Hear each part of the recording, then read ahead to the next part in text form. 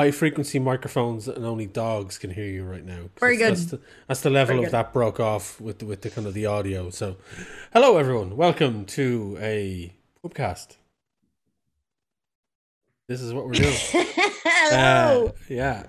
Beer though. Beer.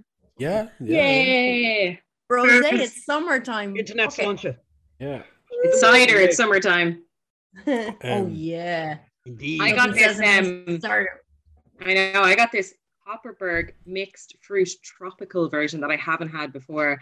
It's very sweet, lads, but it's very nice. Yeah. Copperberg is a sugar water. Yeah. In sugar water. Yeah. I'm having a very nice ale. I too am having a pale ale and it's got upstream on it. I don't know what that means, but it's got streaming in the title, so kind of, Okay. It's apt. Folks, That as is pretty always, I'm Wayne, I'm Kim. I'm Darren. I'm Jill. and we are Pubcast. We thought we'd get together and do one of these.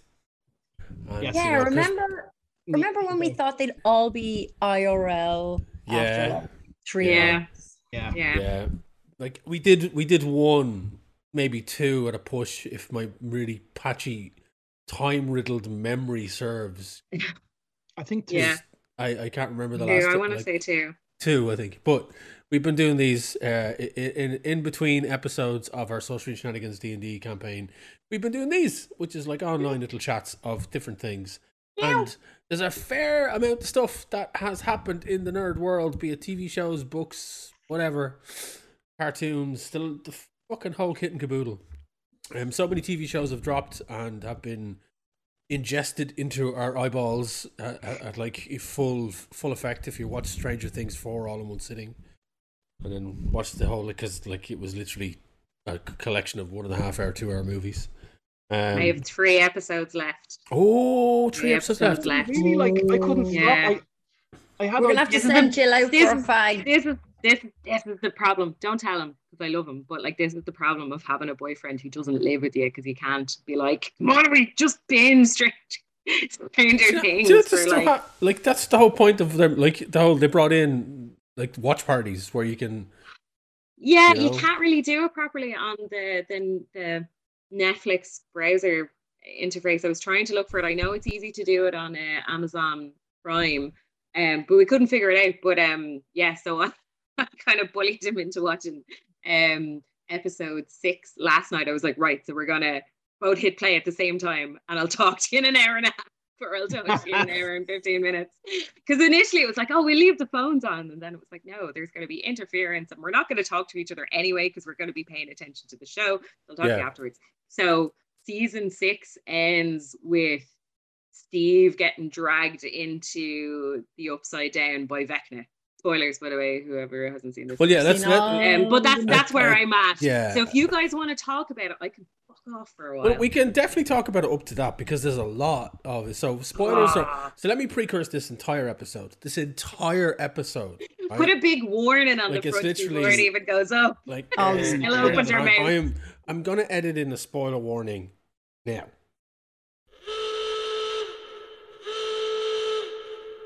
maybe. There was your spoiler warning, okay? So, this entire episode is just going to be talking about Stranger Things. I guess we're going to be talking about The Boys, are we? Yeah. Can I I'm make a gonna leave for request? that. I haven't Yeah. seen Thor: Love and Thunder, and I haven't watched Neither have I. past Neither the have I. first. Oh, Oh, I'm seeing That's Thor interesting. tomorrow. I think the discussion of why I've seen that it twice, and happened. the second time was horrible. We went to not talking about the movie, but Wait, talking wait, about wait, the wait, wait. finale was horrible. Hold your piss for a second. Daz, hang on. Yes. So, if I could kick off the boys' discussion when it happens, because I haven't seen Stranger Things. Kim, I will say before. this, right? You're FaceTiming like somebody's mother because you're up like this in the camera. So, just sit back so we can see your face. Another spoiler. I am someone's mother. Yeah, but like, I mean, like, somebody who doesn't, it's literally just like one eye Don't up in zoom the in. camera. Here, That's half the fun. give me the credit union's number. Ever see Give me Zig the and credit Zag? union's number. Yeah. Zig and Zag were always like, I can see what you are doing. Yeah. You see, now I'm in frame for me, but Yeah. Yeah. No, see, you have to remember the way we do this is in an application called OBS. And I then have to take everyone's lovely face and put it inside a little frame. So, in a box. Emma living in a box. Living in a So cardboard just remember that. So if you get really close to the camera, you could I could just end up with just the bottom of your mouth or the so top is of your this head. good? Yeah, that's a good That's position to perfect. be in. Okay. You know, all right. So Title of your sex tape. Yeah, I'm not biting on that, by the way. Title of my other sex tape. So, yeah, all right. So, what I was gonna say was, I think we should do Stranger Things first because it's so raw for everybody. I've seen an hour of Stranger Things in my life, so I'll be just listening. But you haven't watched it. You haven't seen any of it At all? No, when I did, obviously I started watching it when it came out, and I think it does make sense that it wouldn't be the case for you, Wayne, but for me it was kind of Super 8 style, a pastiche of a time that I remember too well. Do you know what I mean? Sure. So it was inauthentic to me, because of course it is, because it's a television show. But the aesthetic it was mildly irritating to me, but I was always planning on going back, but there's just so much of it, I'll get to it. Yeah. I trust the people that have reviewed it. That's fair. So Stranger Things is obviously something we could talk about for sure. The boys, I take it, so Kim and Jill, you aren't caught up with it, or you are? Kim is. I'm not. Jill isn't. Okay. And obviously Thor Love and Thunder, D-Man has seen it, but the three of us haven't. Well, we can wait till you have. Sure. I've seen it twice. So there's also a rake of other stuff, which in typical recording fashion, because Pubcast is Pubcast, we don't fucking make notes. We come up with this shit off the cuff. No. So it's not as if we let came in Serial here. Do that. Yeah, we didn't come in here with a plan. We don't came have in any here notes. with semi-good intentions and booze. That's what Came we in came here in with here. exactly. Yeah. The booze being the important part. Yeah. blood and So, vinegar. the thing we'll kick it off with Stranger Things. So again, spoiler warning. And I think everyone, the majority of people have that are going to watch it have watched most of it at this point. Yeah. Because it's fucking everywhere. Mm-hmm. It's for me personally, I thought it's a phenomenal show. I've always thought that about it. I think from the start it's been fantastic. It hit a lot of the nostalgia thing for me, being of that generation. And yes, the rose-colored glasses were there for it, but it spoke to the kid I was, because they're pretty much the kids that are in that show. But overall, I just loved the visuals, the music, everything. And season 4 was just more of the same, and then some.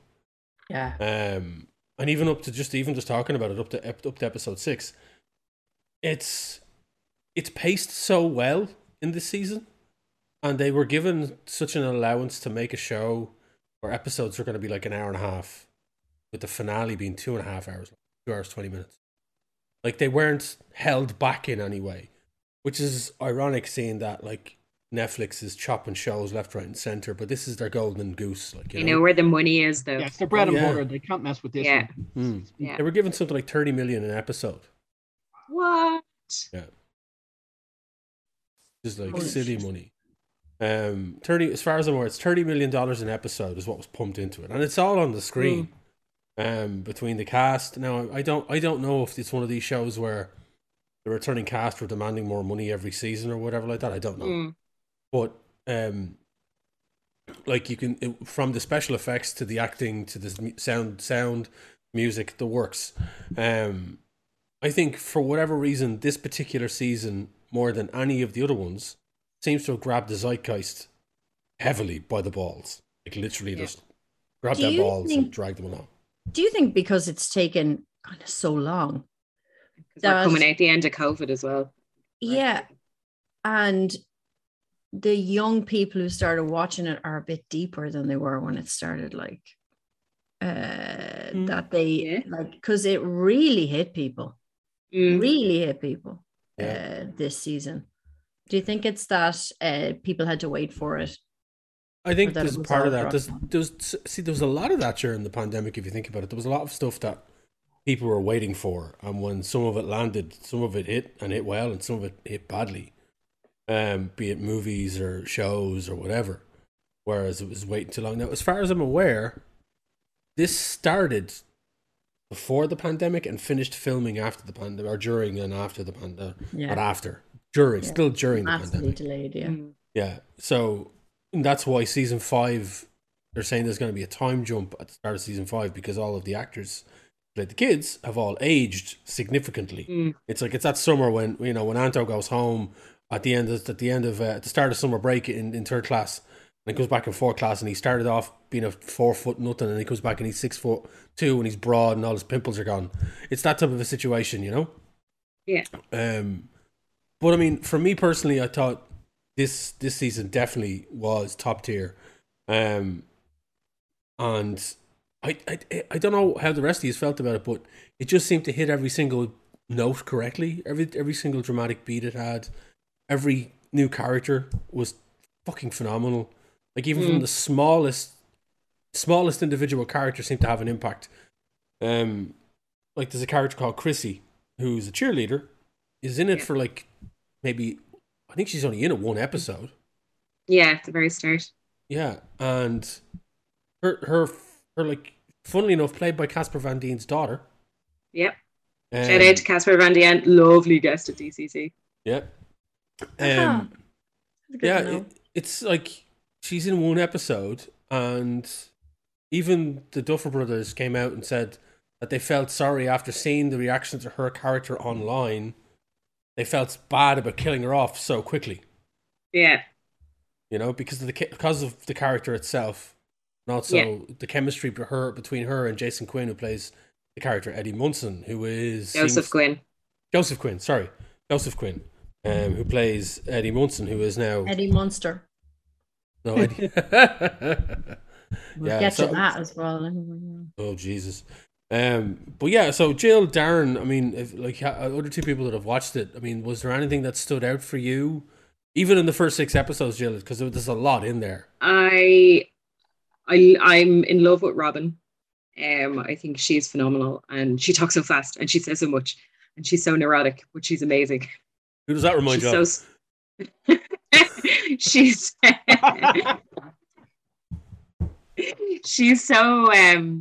she's so creative and smart, and I like the development that happened between her and Nancy, because Nancy was one of those, she's like a pain in the hole, but she's grown on me. You're starting to sound like Irene. Irene's like, she's only interested when she has a gun in her hand. That's Irene's opinion of Nancy. But yeah, so the fact that Robin and her have kind of formed a little alliance this season has been lovely. Yeah, go on the girls. I absolutely love Eddie Munson. Like straight away, I was like, oh, this is the lunatic who he's on his 3rd attempt trying to graduate high school, and mad into D&D. So of course there's the whole satanic panic going on at the time in the States as well. People thinking that D&Ders were all worshipping the devil. Is that in all the seasons or just in this season? It's prominent in this one. Yeah, it's very prominent. It's big big part of it in this one. It's a big part of the story this time. Yeah, big time. And but it ties in with what was going, because it's this season is 86. Yeah. Yes. Yeah. 86. 86. Yeah. So it does hit the nostalgia bug for me, but at the same time, I was a child in the 80s, so I don't remember that as much as I remember being a teen in the 90s. Flex. I'm still old, but but the music, well, I love my 80s music, and the phenomenal Kate Bush is now top of the charts because of Stranger Things, and all the kids are learning about the wonderful Miss Kate Bush, which is phenomenal. Great. It sounds, that song is so delightfully weird that it sounds like it came out last week by some indie. I know, yeah. So it's great.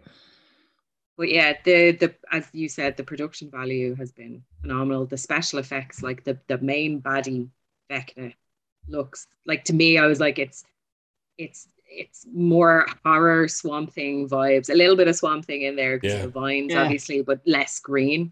He's yeah, all red and demony looking. But that looks amazing. I've been tempted a couple of times to look at, like, there's YouTube features up on like the makeup and the prosthetics that we use from. And I'm like, nope, wait till after you finish the show because it might ruin something. But it's been great, and every episode it's like, oh shit, what are they going to do now? And a couple of times left you on a cliffhanger as well. So like that's season 6. I was like, oh, like they can't, but they might, but they can't, but they might. Episode 6 was very much a cliffhanger for sure, big time. I know it is. Like, there are some great moments in that. Like I said, every episode has got a fantastic moments, but it's like, you know, when you see movies in the cinema, like the Marvel films are famous for where they had those key standout moments, Cap picking up Mjolnir and strapping the shield back on. I can do this all day type of situation. Those type of moments where they were like, oh yeah, like this show had multiple moments like that throughout. And they just build and build, and in the last two episodes is a fuck ton of it. Yeah, and I love Hop's story at the moment as well, because he's obviously, like, there's the party has been split, which we knew never do. At the end of the last, which you should never do. You're right, Darren. You know, they've had their time on their own, and now there's the other split because Joyce and Maury are doing their thing, trying to find Hop, and it's just like all these. Are they ever going to manage to get back together? How are they going to get back to Hawkins and defeat the baddie? What's going to happen? Hop's story has been great. Like, there's been moments in the prison, in the gulag, when he's there wailing on him. Thomas Wallachia as well is there. Like, another former Dublin Comic Con guest, Thomas Wallachia from Game of Thrones and now Stranger Things. Like, the man. Was it the man? What's the phrase from fucking Game of Thrones? Oh my god! Fuck! How dare they do that to the show? So we haven't been watching it afterwards. I don't know. Exactly. Yeah. But yeah, Valar Morghulis type of situation. But yeah, like, and he's a cracking actor in it, and he's brilliant in this. Yeah, he's excellent in it. But yeah, there's a bit where he's a dirty ride as well. Do you remember? I don't know if you remember if any of you were there during his panel that I did at Comic Con, and like, he's German and his English is good. He's got good English, but add the Irish accent on top of that at a distance with a microphone where somebody's like talking like this into it, and they're like, oh. So there was this young girl at his panel, and she stood up, and her boyfriend was there, and she got up to the microphone. She was like, would you mind if I wore a horse mask and you jumped on me and rode me like a horse while my boyfriend watched? And this was like in a panel at the show. And he kind of turned to me and he was like, what? I was like, did you hear her? He says, I just couldn't understand what she said. It was quite muffled. I was like, I'm going to have to fucking repeat this. No, you're not. You're to tell her to sit down. And I kind of was like, and then she said it louder into the microphone. And he's like, you want to be a horse? And I was like, yeah, she said something along those lines, like, wear a horse mask. And he was like, no, I'm not doing that. Home and behave yourself. Yeah, but he was very nice, very amicable dude. And I do wonder at cons sometimes, like, my biggest dislike is people pretending to be cool. You don't have to be cool. You can show your enthusiasm for so just like when you were on set, like, don't try to be cool, just be honest. Like, you're freaking out, it's fine. But then, like, bringing your kink to a panel, no thank you.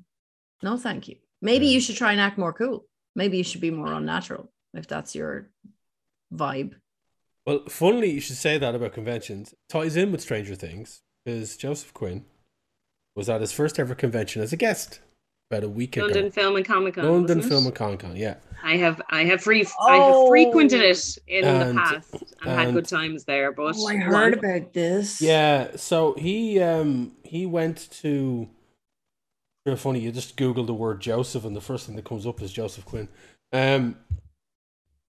He went to London Film and Comic Con, his first ever convention. He'd never been to a convention before as a guest because he'd been in plenty of shows, but he'd never been in shows that were like nerds want to see you and give you money to take photographs with you, that type of thing. Yeah. And amazing. So he had gone, and again, I don't know the full information about this, and there's a lot of different variations of the story online. So I'm not going to come out and say this is the exact truth of what happened. But apparently, he wasn't treated very well by the actual staff at the show. Oh no! They overbooked him because his character Eddie Munson is a fan favorite now in the entire season. Absolutely. His character was literally, the fans were like, "No, don't do anything bad to Eddie," and they just rode that wave, and it got really like literally fanatical about the whole thing. And they overbooked him. They weren't ready, but well, no, they knew what they were fucking doing, because all conventions, particularly London Film and Comic Con, should know better. Yeah, and they're around long enough. They are, and they've dealt with this type of thing before. They had Tom Hiddleston a couple of years ago with a very similar situation, and they overbooked Joseph's photograph opportunities, like the photo ops that they do, and there was issues with queuing, and they then moved the queue. So just imagine you're top of the queue at a photo op, you're next in line to get your photograph taken, and somebody comes out and says, "We're going to have to move the photo op across to a different section because it's gone over time. Somebody else is coming in to do their photo op. We're going to have to move Joseph." So they moved the queue. They just said, "You're going to be over there now." They didn't literally move it. They just said, "Go over there." So everyone ran. And whoever, like say people were at the back of the queue were now running to get to the front of the queue, whereas that one person that had been queuing for ages at the front of the queue now has to deal with the fact that they've moved. That was one of the things. Another thing was he was spending. They were claiming, or there's claims that he was being shouted at by London Film and Comic Con staff because he was spending too much time individually with people that were coming up to his table. Yeah. So people were coming to his table to get stuff signed, and he was chatting with them, having a bit of a laugh, taking photographs, whatever. And the staff at the show allegedly were shouting at him to say, and basically berating him for doing that. He then went on stage for his Q&A. And a fan got up to the microphone, there's a video of this on YouTube, and thanked him for being so gracious with his time, and thanked him for being so friendly with everyone, because they have gravitated towards the character of Eddie so heavily, and they just love him so much, and he doesn't understand the impact he's had on the zeitgeist overall. And I think it has sunk in now at this stage, but I've seen videos of him getting interviewed, and he's just like, "I did.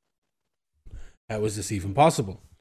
And he broke down on stage as this fan said this to him. You see him physically crying, and he's like, "Oh no!" It's like he's physically upset about the whole thing. Like, you know, he seems like a very sensitive guy, and a very nice individual as well. Great in an actor. Yeah, really good. Totally. So there was all these allegations, and then London Film and Comic Con came out, and apparently they clapped back on the rumors. They have, I read a statement. Yeah, stating that they had that he was treated fairly, that they would never treat a guest like that, particularly one Joseph's first ever convention. They wanted to give him a good experience, so on and so forth. So it's funny, like this whole thing with Thomas Wallachia at Dublin Comic Con with that one weird question, multiply that by 1 million, and you'll get what happened to Joseph Quinn at London Film and Comic Con, which seems to be quite and hopefully it doesn't sour him to conventions, but obviously he's a good actor, and he seems like very sound as well. So that's a good quality, you know. So fingers crossed. He has a good second outing at a convention at some point. Yeah, and they actually give him the care and the attention that he actually needs as a guest, because guests do need care and attention. They need to be looked after well, because it is quite a thing to have seas of people coming at you, like, you know. Yeah, they're not farm animals, and they talk to each other. Like someone's gonna go, "Hey, have you been to this Dublin Comic Con? Any use?" And they're like, "Oh yeah, they put me in a nice hotel. It was grand." Yeah. Yeah, Like, everybody was lovely. they will talk to each other. They're not going to come to some place where you're treated like that. Word's going to get around.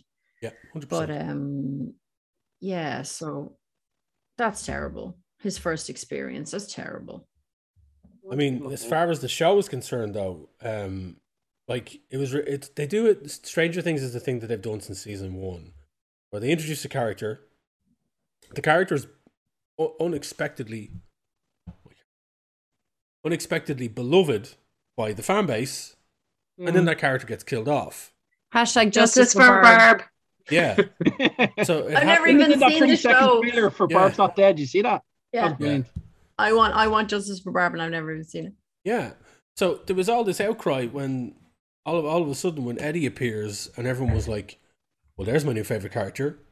Keep him safe." So it's like, yeah, like it is. We'll see what happens in season 5 and how that's going to be handled. But it's very surprised when you said season 5. I'm like, the way people reacted to this, I thought it was the finish, the finale. I thought it was done. One more. I think the way people's stories are going, I think it's you can tell when something's drawn out, but this doesn't feel drawn out yet. Like I've been watching Stranger Things from the beginning. Like I watched all of them again before. Like I took an extra couple of days because I forgot it was coming out. Then it was on my stream, and I'm like, hang on, what? And I went back and I watched it all again, and like stayed away from the internet because that's how good it is. Like every year they build on it, and they build on the characters. Like you're kind of watching it for the nostalgia, but you're also watching it for the characters. Any new character coming in, you're like, it's not a 2-dimensional. Like there's always stuff behind it. Like even with Max's brother, you know, like like he was such a bully and such an asshole. But you got to see why, and you got like he was in the last one, and then like as I said, I watched all the seasons up till this one, and it's funny. Like for me, Eddie is a lot cooler than I was, but I as soon as I seen the D&D, but as soon as I seen Eddie get introduced, it reminded me of my days in Fairhouse when I was a rocker, because in Fairhouse there was only 5 rockers, and we all played D&D. Now, naturally, we didn't go, like after school, didn't go and kill demigorgons in real life. In D&D, we did, yeah. But like as soon as I seen him on screen, I was like, okay. And I was worried because at that time period, there was that D&D is people, they all worship demons and they're devil worshippers and all this stuff. And it was funny. Anything that happens in America usually takes around 10 years. And I do get flashback about 10 years in the 1996, I think. I got a bit wrong. We were playing down we used to play it every week on a Sunday down in a friend's house. And what gen did you play, Darren? Dungeons and Dragons. It's no, which gen? No, the edition, third ed, yeah. Which you're probably surprised at. Also second ed, but that we don't have any whiskey here. Yeah. Second ed and third ed. But yeah, so it was funny. I do remember walking into play, and then I did a kind of like a Father Ted thing. I was like, I hear we're all, demon worshippers now, Father. But so it was just like it took 10 years and it finally hit here. But to see that on the Netflix, to see those characters, one character, as I said, that reminded me a lot of my youth, was cool, and it was done. He was done really, really well. Like I know at the beginning, like him at he's blamed for for the murder. My brain's gone on the character now. Because he only has the first season. Chrissy. Yeah. I got the song on my head that they've done, but yeah. So I was like, oh, is he going to be one and done? Like, is he? But they really, even him, they built up so much so that like you're really looking forward to seeing how he gets on with the rest of the group and what happens to him next and whatnot. Yeah. And all the other characters, like them being, you never split the party. And to see that, and to see the nods to, again, Chrissy, like being, one of the populous girls in school, having this other side where, she needs the drugs for the dreams and whatnot, but you kind of get a hint that there's something else as well. But again, I think it keeps on, like they seem to know their plan and where they're kind of going. Like they had the demo garden on the first one, the demo dogs, the hint at the mind flayer, the meat mind flayer, and now Vecna. And I just kind of like, I feel like this season now, season 5 will probably be the end one. They'll get it all because all those actors are becoming well known now. they're starting to branch out, and that's the thing. And they've like kind of like, because of the pandemic and whatnot, they've aged, and some of them have gotten really tall, and that's kind of, you'd have to do that kind of like a couple of months or a couple of years have happened. But sorry, Kim, I interrupted you when you were saying like about like you were surprised that it'd be done now. But my point is that it feels like one more season, and then I'd be happy with it, because I don't want it to. It's so good, you'll watch it again and again. Yeah. And it's That's very good, hard to highlight about a TV show. As long as the last season doesn't rip its Yes. entire heart out, which Yes, is, unfortunately. not to mention any show that has come up in the course of this conversation already. But we had like the watchability of shows absolutely destroyed by how they finished. Yeah. Like the rewatch. That's true. It just devalued instantly. And the impact this has had on people, it's like everybody, like from like, there's, what's your age recommendation? What's your youngest age recommendation for this? Like 12? Yeah. Stranger 12. Things. Yeah, 12. 12, yeah. 12. 12. Yeah. Darren, every time you say rocker, so nobody said that in the country when I was growing up, presumably because there were fucking none. But every time you say rocker, I picture lads on the beach in Brighton fighting mobs. Oh. And the idea of It's these Scangers lads and on their rockers, like that's what it always was. Like Fibber McGee's, and was it? Oh God, I can't remember the pub around the corner. It's gone now. I had all the Scangers, and there would always be worry of a fight happening because they were so close together. back gate. But Darren, The back gate. I used to go through the back gate to get to Fibbers because there was no bouncers back in the day when I was Remember that? underage. I accidentally went the other way from Fibbers through, see where this led, and had a beer and left. Well, like, you calling yourself a rocker sounds like you taking on the thing that was shouted at you by Scangers. Like, Darren Conway's owning the word. Hippie, hip on my gaze. Unfortunately, when we used to go around to Andy Murray's, we used to always get called hippies every Sunday, like bloody clockwork. They're just so for years. incorrect in their insight. Yeah, I know, right? We got revenge, or should I say, I got revenge, because I'll never forget it, because we walked past them, and just before they shouted it, I turned around and said, like, "Shut up, you fucking hippies!" And for about 3 weeks, now I was 6'2", 6'2", 6'4" with my new rocks. So they heard me say it, and they kind of like, no, hang on, he's too tall. So, but anyway, I said this, and it took around about 3 or 4 weeks before they got with the response. And the response, now they stopped it. Every time we walked by them, they didn't say it again. And then 4 weeks later, I'll never forget it, they did reply, and their response was, "Did you call me a fucking hippie a couple of weeks ago?" And I just laughed and just continued on. Yeah, and I don't remember wow. happening ever well before we stopped being rockers and whatnot. But I just, it was funny. Would you, because the only people like metalers were metalers, but like fans of rock music were just people. So Well, I I always think thought you that were a rock music metaler, was no? it was all in one. Like, all music were in Tala anyway. Was we call ourselves rockers, and Right.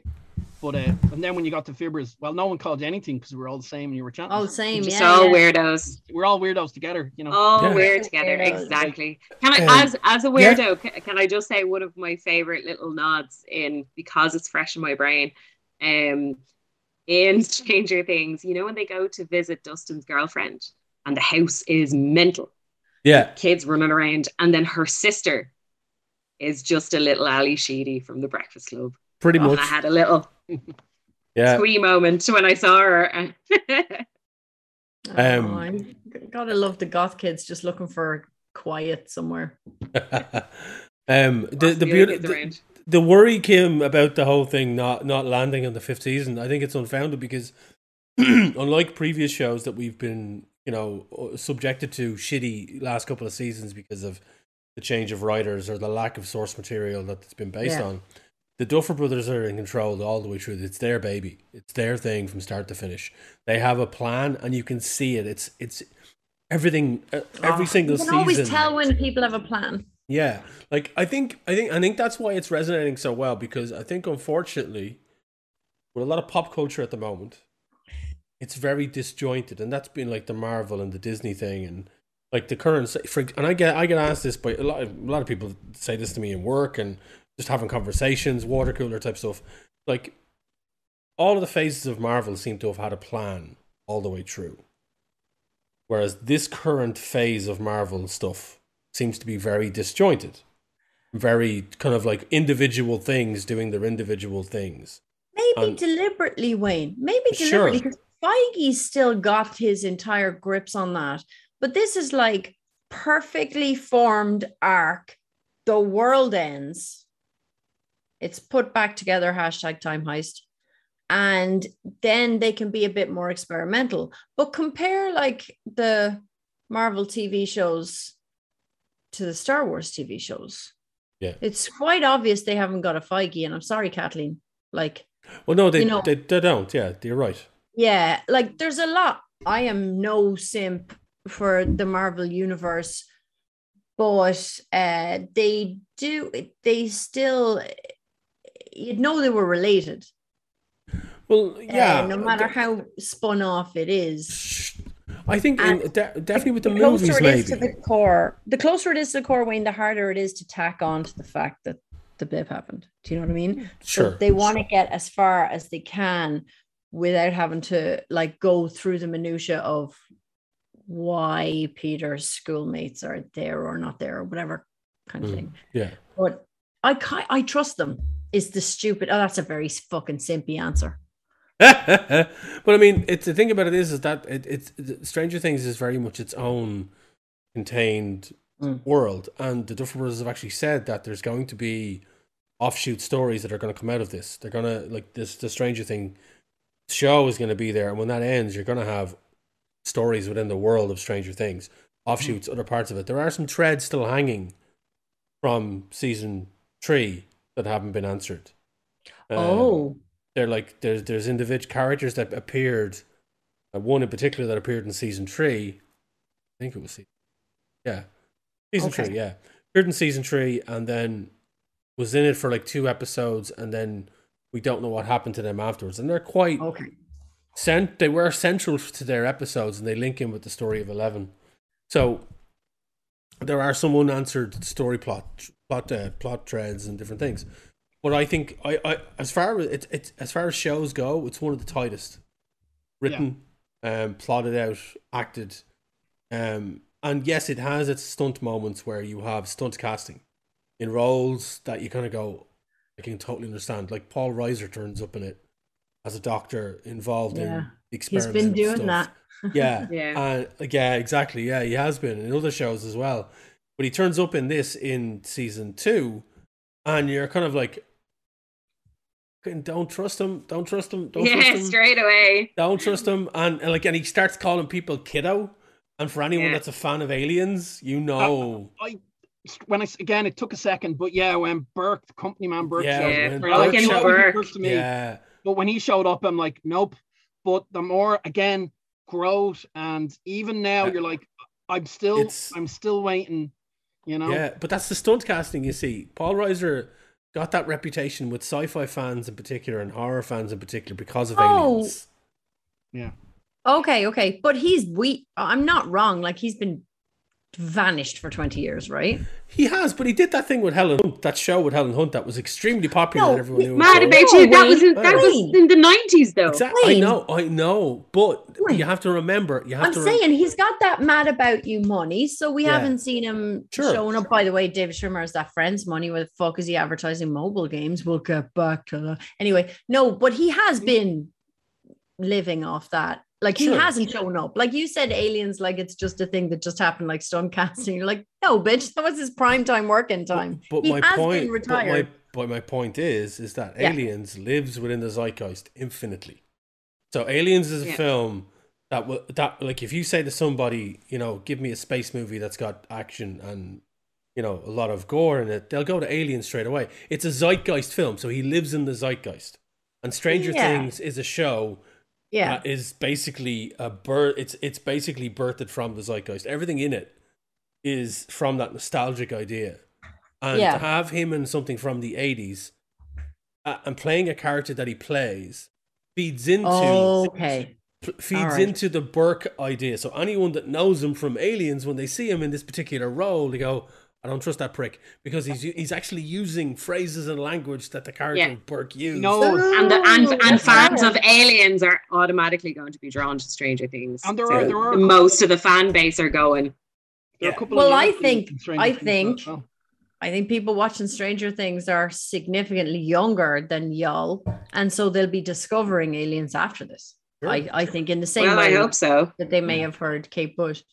But Wayne, I thought you were going to tell me that all this time the Paul Reiser's been pinging up in like Doom movies and fucking, and the Halo TV show. And I was just, no, but he's been gone. Like, okay. Well, let's go ask Google that. I want to see what Paul Reiser has been doing with himself all through the... While Wayne's Googling, the hold music will be me listing off some of the voice cast wasted and frittered in Minions Rise of Gru. Okay. We've got Alan Alda. No, the other one. Why do I always do that? Which one? Why do I always do that? Oh my god. Oh, I'm such an idiot. The other AA. Anyway, I'll come back to that. Jean-Claude Van Damme has about 2.5 lines. Right. Dolph Lundgren and Lucy Lawless are in a thing where we can't see them. So excuse me. No. Okay. We have, oh my God, we got so many people in this. Danny Trejo is in it. Will Arnett is in it. John DiMaggio is in it. None of these characters do anything at all. The minions don't speak in Minionese. One of them is speaking Spanish, one of them is speaking German, one of them is speaking French. It's so stupid. Steve Carell, obviously. Oh my God, not Alan Alda, the other one. Big, tall, gorgeous, very old man. Oh my God. I'm having a brain fart. Anyway, if you put Lucy Lawless in a performance where I can't see her, how very fucking dare you? And the animation fucking terrible, and the design, the aesthetics are disgusting. So the DreamWorks found this one in, did they? Purely found in. Alan Arkin. Right. What did you say? Alan Alda from MASH, who I think is dead. No, he's not dead. He's not dead. Okay, thank God. Hawkeye's still alive. Fully enough, Michelle Yeoh, Taraji P. Henson. The RZA. Well, she actually has a character. It just sounds like you're saying the lyrics from Vogue. Yeah. Dolph Lundgren, Lucy Lawless. You had DiMaggio Totally in there. Flawless. So, yeah. What was I going to say to you? Did you know this, right? Update on the Paul Reiser situation. Mad About You came back in 2019. What? With they brought it back. With him and Helen Hunt? Him and Helen Hunt came back. Oh, yes. There was a reboot of Mad About You. Wayne, by the way, I have to speak for the trees here. I speak for the trees. There is no way that Aliens has the cultural impact that Mad About You had, and it never will, because that thing's syndicated forever. So for us, yes. I'm going to lean in really close to my camera and go, you don't think that Aliens had a cultural impact compared to Mad About You? Not what I said. Not what I said. Not what I said. So that go back. Fucking cookie cutter comedy Thursday night wonder has 50 times the cultural impact on the general public that Aliens could ever have. We know we're niche. We know that. But because you think it appeals to a bigger demographic. Yeah, Paul Reiser is known for Mad About You, not for Aliens. I would say there's a lot of nerds out there that, like, when they were 13, 14, was like, I got this video. Oh, I would say not to the people I care about. I'll allow it. I will say this: Paul Reiser has worked continuously throughout the 90s and 2000s. Can I extend my professional apology to Paul Reiser, please? He was in a lot of shit. A lot of shit. Oh wow! Oh, Polly. Yeah, and as I said, yeah, he was in like what, Wayne? Stuff I haven't fucking heard of, but he was still in it. So he's working. Yeah, he was working. He was paying the bills. He was in a show called Red Oaks. Gotta respect it. TV show. For 3 years. Never heard of it. Yeah, never heard of it. Never heard of it. The Spy Who Dumped Me, which sounds like a spoof movie. Yeah. The Spy Who Dumped Me. I've heard of that. Spy Who Dumped Me is got is fucking. Yes, I've heard of that. Yeah, it's got a blah blah blah blah. Is that Melissa McCarthy? No, that was it's Spy. Kate McKinnon and Mila Kunis. Oh, He's okay. in that. So I mean, look, he I've seen does. the trailer for that. I'm gonna have to watch that because I love both of them. Yeah, his IMDb page has got a lot of shit on it there, right? And then the more recent things you have from 2017 to 2022, you have him as Dr. Sam Owens, Stranger Things, and also he's turned up in The Boys as well. Yeah. But the thing about his character in Stranger Things is that it uses, and this is the point I was getting around to, as that chimpanzee on the Segway eventually drives back into shot. He appears respectable, but you know that you shouldn't. Is that right? So they use the idea of Burke, the character of Burke, and his dialogue and lines that he's famous for when he first arrives in, to make you think this guy's untrustworthy. And then it turns out that he is the trustworthy. He is the nice guy. He is somebody who's going to do the best for the people that are being wrong done by. The likes of Eleven and Will and the family and Hopper and all of them. And even in the later seasons, that's in season 2. You see a bit of him. I can't remember. I think you might see him in season 3 for a bit. And then in season 4, then he's back and he's doing. So he's been in this all along. He's been it since season 2. He turns up. Now you have to remember that each season is 10 episodes long, or between 8 to 10 episodes. So, and all the earlier seasons before season 4, you're talking 45 minutes to 50 minutes episodes. Season 4 is the season that got the hour and a half long 2 hour episodes, which are big, chunky, meaty bits of entertainment. They're brilliant. So name your 6. One thing you guys might not be aware of, and it's something if you want, but apparently when they were touring for season 1 and doing interviews, the actor that plays Dustin actually said how the show will end. And there's rumor I think I watched the interview once and stopped it as soon as I realized, but that's out there. It might not but it kind of hints towards that they had a kind of like ending all along. Or like the guys that did the Walking Dead comic, first thing when your man started writing and they started doing the art for that, is they knew exactly how it was going to end. And I'm hoping that's what they're going to do with Stranger Things. But yeah, there's apparently an interview when they're their first couple of interviews, and I think it's Gayton. He kind of says something. Yeah. I don't know if he just said it just to kind of joke with people, or well, I suppose we'll find out at the end, but I'm not going to hunt for it again until I have watched season 5 of Stranger Things and it's all said and done. And it turns out that the actor that plays Burke is actually the evil necromancer, and it was him all along. But I did very similar to what Darren did. Myself and Ari went back and rewatched season 1 right up to 4, and it is very beautifully put together, as I've said before, and paced beautifully, but they say that there are hints from the very first season that Vecna has been there all along.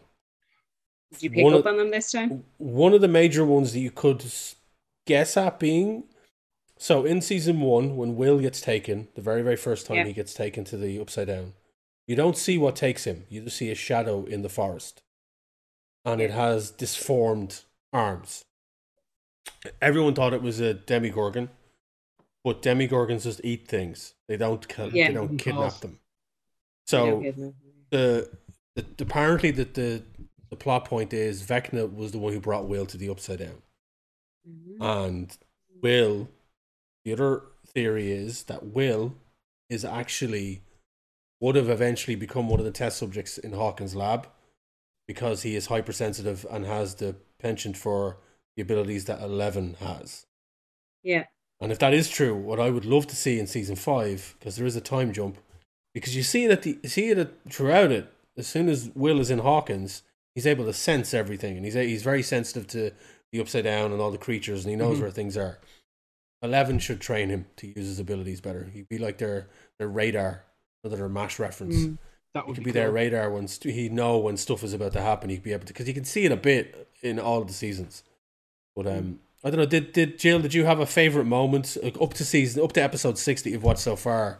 Because there's so many. But did you have a favorite moment? text us when you're watching the last few episodes because I want to see it in real time, like your reaction, because people have been flipping. Have you avoided Really? spoilers? No, I've managed to avoid spoilers. Yeah, like even like your artwork didn't spoil anything for me, but the stuff that you put up of 1 and 11. Yeah. You do a piece.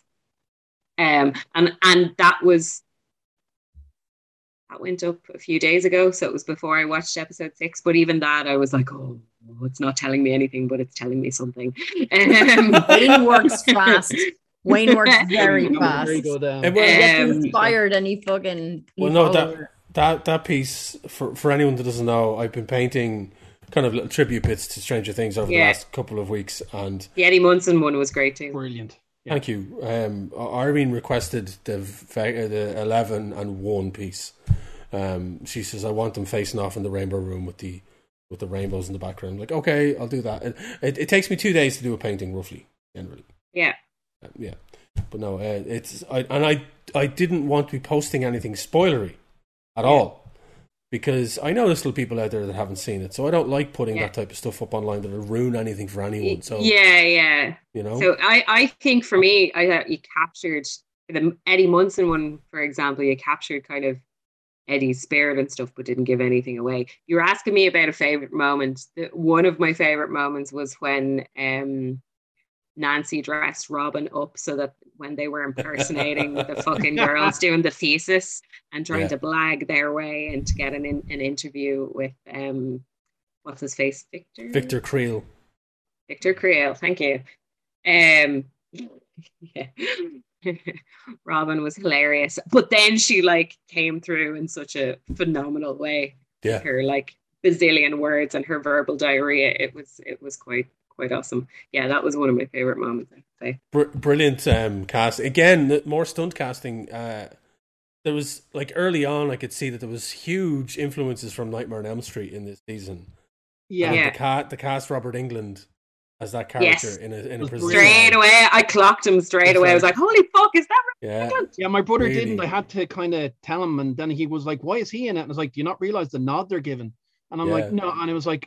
Then I told him and he went, "Oh yeah," and I was like, "Oh yeah." But it was great. Yeah. Apparently he was giving interviews and he accidentally spoiled stuff. Happens. He didn't realize. Yeah, because it's not that this is a big show, and I think he's a really famous 80s actor, but I don't think he's used to the kind of like now you don't tell anyone. But yeah, apparently he was accidentally spoiling stuff, and he got quickly slapped on the wrist. He let him away with it like it's Robert Englund. He's a legend. Yeah, indeed. Yeah, that's true. You know, so I mean, it's that type of thing. So yeah, I Darren, did you have any favorite moments? I'm trying to think. This season, I think my favorite moments. I'll have to keep secret until we've all watched it. Yeah. But it's such a great show, and it's like there's like for certain scenes, I think still that scene with Harrison with the baseball bat against the Demogorgons, Demo dogs back in the day. Like he's another character which is season 2, great, is it? I think the end of season 2, because I know because he had the baseball bat in 1 when he goes in when the Nancy and Jonathan are kind of like trying to summon the first Demogorgon. Sorry, Demogod. That's something they should put in a Demogod. No, but this is when he's like, you know, with the dogs and he has to go out to lure them in. I always thought that was good because again, he was kind of like from stereotypical 80s. I thought he was going to be the bully of the piece where, you know, he's a dickhead to everybody and he eventually like, you know, turns on them and they defeat him or something. But he was so kind of, they must have seen something in him. And I think his character has been grown with Dustin. And I love anything with them in it, like as a buddy team has been brilliant, you know. Dustin and his 2 dads, Steve and Eddie. Yeah. But there's loads of jokes and loads of memes out there, like, you know, and like I love it. It's brilliant. But like, again, this is why we're talking about the show, because usually, and it says a lot for The Walking Dead, how it took me like maybe 8 seasons before I started remembering characters' names.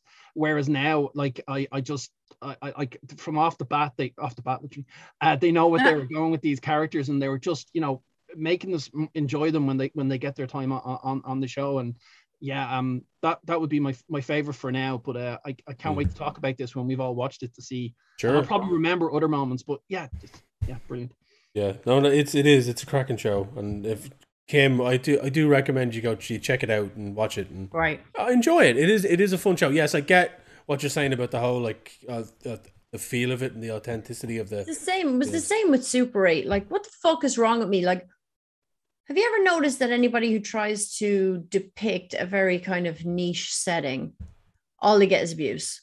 Whereas, like, some white lad from Dublin that's 28 years old writes about the Holocaust and we're all fine with it. But then someone who was kind of in the community writes about it and people go, that wasn't my experience. I'm so intolerant of anything in my life being represented in media. I can barely watch things with Irish people in them. Like, I'm like, but I'm not like that. Like, God, it's debilitating. Like, I can't watch normal people. It's never going to happen. It can't happen. I can't do it. I don't know what's wrong with me. I can barely listen to Have a word with yourself, would you, love? I know. It's what, like, is it self-loathing? Is it like anti-Irish fucking like imposed? But anyway, enough about that. But if I see like nerds from the 80s and it's not me being oppressed, then I'm like, that's not what it was like. Jesus Christ. So, like, how do you watch John Hughes movies at all? They're rich. They're super rich. They're nothing like that's Fantasyland. That's Disneyland. I can watch that. Sure. Like, you know. Well, I mean, if it makes you feel any better, a couple of the kids in Stranger Things. Also, they're all fingering each other. So, like, what the fuck? Well, they definitely don't do that in Stranger Things. But right, I will say that in Stranger Things, a couple of the families are Reaganites. So, you know. But that, yeah. I don't know what it was. I liked it plenty. And obviously, we've got David Harbour and Winona Ryder. And so, you know, I'm talking obviously at the very beginning. And there's a kid missing. And all I see is good acting. So, like, what's my fucking problem? Yeah. I think my issue was others were raving and I was lukewarm and there was so much golden age of television happening. Yeah. And, you know, she's looking for any excuse not to watch things. Like, I'm way, way, way too forgiving of worse shows. Like, I really watched 4 episodes of Falcon and Winter Soldier. Like, you don't have time for this, bitch. This is terrible. You do not have time for this. You do not have time for Captain America's bank loan. You don't. So, like, you know, and then Moon Knight. Just found the name of the episode. Yeah. I watched Moonlight. I watched Moonlight. I thought Moonlight was great. I watched 3 episodes. I'm like, I see what you're doing. But I do not have time. But thank you. So hang on a second. Let's circle back here, okay? So if this is the critique we're getting of Falcon and Winter Soldier and of Moon Knight, let's go back to the comment you made about, like, you know, Feige's in charge of this and he has a plan and yada, yada, yada. Yeah. So that doesn't track. I didn't say, no, he's not, like, Feige's just because he has a plan doesn't mean Kim's on board with every aspect of it. Sure. Yeah. You know. Yeah, there's a certain, but the level of quality I'm getting is absolutely fine. Like, Loki was fine. These are all good shows. They would be great shows if they were released in 1994. Like, Jesus, do you know how much Lois and Clark I watched? Jesus Christ. And if that came out now, it would be a joke. It'd be so funny. That Ron Perlman Beauty and the Beast show would be the funniest thing that ever happened. And commentary YouTubers would just spend 3 months covering it. There is a new Superman show. There is, there is a new Lois and Clark. They just changed it in the Superman and Lois. Yeah, so they now have kids. It's like it's actually very good, and it's one of the best versions of Superman on screen. Sorry, it's out. Yep. Yeah. Did they not think advertising it to me might be a good idea? See, here's the thing. Is it? So this is one of the detriments of streaming services, and also America. Oh, it's not available here. Not available here. So it's available. On BBC One. It's one of those shows that gets like a little spot on BBC One on a Thursday night where we used to watch shows back in the day before we had streaming services, right? Yeah. But it's released on the streaming services on HBO Max, I think it is. Or whatever, the CW. It's a CW show, so it's in there with like the Arrowverse. CW show. Sorry. But it's actually very well done, and it's one of the best representations of Superman I've ever seen. Wow, I don't know. who's playing Superman? An unknown. It's Is no, it you'd not? know him. You'd know him. If it's From the not Arrowverse. Smallville, I don't care. God, I just got an image in my head of Brandon Ruth in Scott Pilgrim, and now I want to ring him. He did such a good job. He I've seen you was watching in earlier on. Supergirl for a bit, the TV show, playing Superman, which was kind of like, really, they're letting him do it, and he was so good at it. They said we got to do a show with him. And I remembered his name now because I always make a joke of it because his name is Tyler Hoechlin, but he has a really pronounced chin, so I call him Tyler Ho-Chin. Of course, as he probably got called in school. Yeah, I don't know if you. Let me just bring up a picture of him here for you. I don't know if you can see this, but that's him. Oh my God! It's like a comic. Yeah, it's funny because look at the chin. But look at the chin. That's a Tyler Ho-Chin. Look at the chin. Oh, he's so perfect. Yeah, there's a picture of him standing beside the man that played Clark in Smallville, and like, you know, he's so skinny and Clark is buffed, but I keep on forgetting Superman's not meant to be buffed. He's meant to be normal, but he just has no, Superman. No, he can too buffed, if you get me. Not like God, can't remember his name, but he he was really. I'll show you this picture later. Not like was Tom Welling jacked? Was Tom Welling jacked in Smallville? No, Tom Welling was a teenager. He was meant to be. But he's jacked now. Yeah. Well, he wasn't the picture I seen with. He was beside the new Superman, because there was a crossover in the Arrowverse that I just didn't understand. Oh Jesus, hang on. Jesus, that's perfect. Maybe he's more jacked. In the words of Liz Lemon, he looks like a 50s astronaut. I want to go to there. I want to go to there. Yeah, guys. Pubcast group costume. We got Scott Pilgrim over there. We got Brandon Flowers over there. And Darren can be Brandon Ruth. Okay, yeah, because the order is wrong. Wayne as Scott Pilgrim. Jill as Ramona Flowers. Me as Brie Larson's character. And Darren as Brandon Ruth in that. Or Chris Evans. Well, everyone knows Chris that Evans. it's vegan, you get superpowers and grey hair. Yeah, I've seen you dress up. You've worn wigs before. Scott Pilgrim's an asshole, though. He's an asshole. You don't have to treat knives like that. You just have to dress up. Okay. Jesus. I just think let's just cosplay Sex Bomb. Like, that's all we need to do. Oh, Sex Bomb, yeah. We already have a Kimmy, so you know it's fine. Kimmy. There you go. You can see this in the corner play Nintendo. It's fine. Yeah. No, I was actually watching. I was watching Scott Pilgrim earlier on because I think that film. I think it. You were? Yeah, because it's fucking perfect. It's a perfect comic book movie. I've watched it in years. It is. It's one of the best adaptations of a comic book ever because it actually is a comic book movie. It's the literal comic book in film form. Mm-hmm. It's like I'm trying to remember back to the reception it got. I can't really remember because I just didn't do well, but like. People the normies didn't understand it. Yeah. In tiny pockets, raving in tiny pockets. Like, we had sex wees, as you know. We were just in the pocket for that. Like, we really were. Unreal cast. Yeah, it was like, but it underwhelming at the box office, but that's fine. I felt terrible for again. Edgar That's going to live forever. Yeah, I mean, it was one of those. It's one of those. Like, it does have. It's one of those films that has constant screenings around the world that Edgar Wright goes to. It was nice of Kieran Culkin to get himself another nice meaty role in Succession, just to beef up Scott Pilgrim's watchability. It was nice of everyone to get super famous. Brie Larson and Chris Evans, everyone to just push themselves up. We need Brandon Routh to come out again.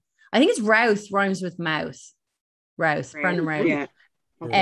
He needs another role. He is great. He did quite. He was great in Agents of Shield. Not Agents of Shield. Legends of Tomorrow. The other one. Yeah, he played Ray Palmer in Legends of Tomorrow, in another CW show. So he's done the CW circuit and he's found.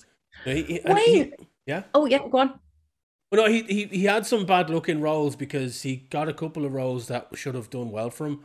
Obviously, Superman, but he did. He did Superman. He did again in the CW show. He got to return to the Cape and he got to play him again. And then he was actually Dylan Dog in the Dylan Dog movie. If you don't know who Dylan Dog is, it's a French supernatural comic book, and it is beautifully, the art in it is just but it's a fantastic book as well. I think you can track the English translations of it, but there was a film made of it, and he got to play Dylan Dog, but the film tanked. It's kind of like a European Constantine. It's a shame. It's a shame when they do great work and it's just kind of lost. But it is luck. It's all luck in this game. Wayne, I feel like I have honored the spirit of Boris Johnson. He had his last Prime Minister's questions today, and he didn't answer a single one of them. And I feel like I absolutely danced out of that stranglehold you had on me there. You had me banged to rights, and I'm just like talking about something else. But I feel like Marvel are spinning off, but at any moment he could just pull it all back in if he really wanted to. But also I think there's an awareness of the fatigue level that people are at, because they managed to make us care so deeply. We have compassion fatigue. Like there was big stakes there for a while, so let them piss about for a while. Whereas I think Star Wars and DC are trying to make us care, but in a very artificial way. There's no 100%. There's no heart to any of it. Yeah, 100% agree on that. I think. Yeah. I mean, I couldn't care less about the DC films. Haven't for the longest time. Speaking of but speaking of the DC films, speaking of trust, the latest news that came out about the Snyder Cut. Apparently, the Snyder Cut hashtag and all that stuff that was like run on Twitter. Snyder Cut. Yeah, all that stuff that happened. It turns out to be bots. So it was like. So bots started it off and fueled it, and then apparently there was money put behind these bots, and that's what pushed the fever of it. Now, look, I'm not surprised. Like, I am literally Jack's lack of surprise here about this entire fucking thing, because we've seen elections in America won that way. So for Zack Snyder to get his movie made that way, I'm not really that surprised. It was a toxic movement that got it made. So, fuck him. And it was still a 4.5 hour sad wank of a movie. The thing is, like, if you make a beautiful movie and nobody likes it at the time, there's a chance it'll be immortalized at some point. It'll get discovered at some point. If you do good work, you'll get rewarded at some point. Somebody will kind of find it. But the problem with bots looking for all this is we've met people who have a similar personality to a bot, and it's indistinguishable at times. We've met people where you're like, okay, did you practice that? Okay, I'm going to talk back now. Oh, you didn't practice for that. So this, okay. Oh, you're running away. Okay. But being our kind of scary society has rendered a lot of people about as interactive as bots. So they're indistinguishable online. Just before we were talking about what Brandon Routh was doing before. I can't believe I forgot this, because this show. Who was doing before, Darren? Superman, Brandon Routh. Oh yeah. One of the he made an appearance in The Rookie, which is Nathan Fillion's current show. He plays a rookie cop that goes into the police force in his 50s. I love watching it. It's one of my it's a show I always watch when it's out. He makes Nathan Routh makes an appearance in it for a bit in, I think, season 3, season 4. I'm not going to spoil it, but even just to track down, he plays another cop. But you get to see him at another side to him and acting, and it was really, really good.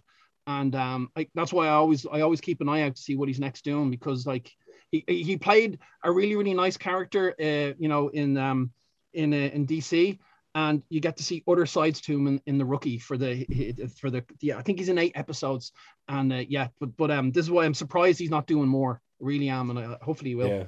Also, there's a current Nathan Fillion show. Why is nobody advertising this stuff to me? It is. It's on TV, but it's badly promoted. Like I found it by accident And like, unfortunately, I've had to, there's internet in them there hills, and that's where I've been going to watch it. Okay. But it's I can see why it's on it's season 5. About time season 5. But, Yeah. Get that bag, sis. Is it propaganda, Darren? It's just telling you. It's sadly, it's like they don't seem to like. One good thing about the show is that when something happens, they don't forget about it like other shows. Oh, right, okay. It's showing you what it's like to be a cop, and it touches on like the certain things that are happening in our world today. Without going into it, it's a very good show. I'm sure there's action, but there's a lot of like current events and like how the police force are dealing with it. Also, there's a bit of comedy in it as well, which you need.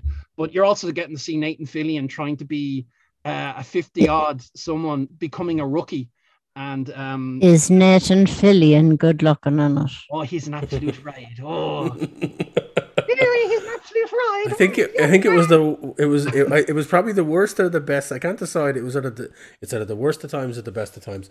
With giving Kim that microphone to actually be able to. Hey, as soon as I figure out how to get mine working, you're fucked from this side as well. It's kind of weird, right? If you think about Nathan Fillion, right? Yeah. We all think about, and we do. And yes, I am. Sure.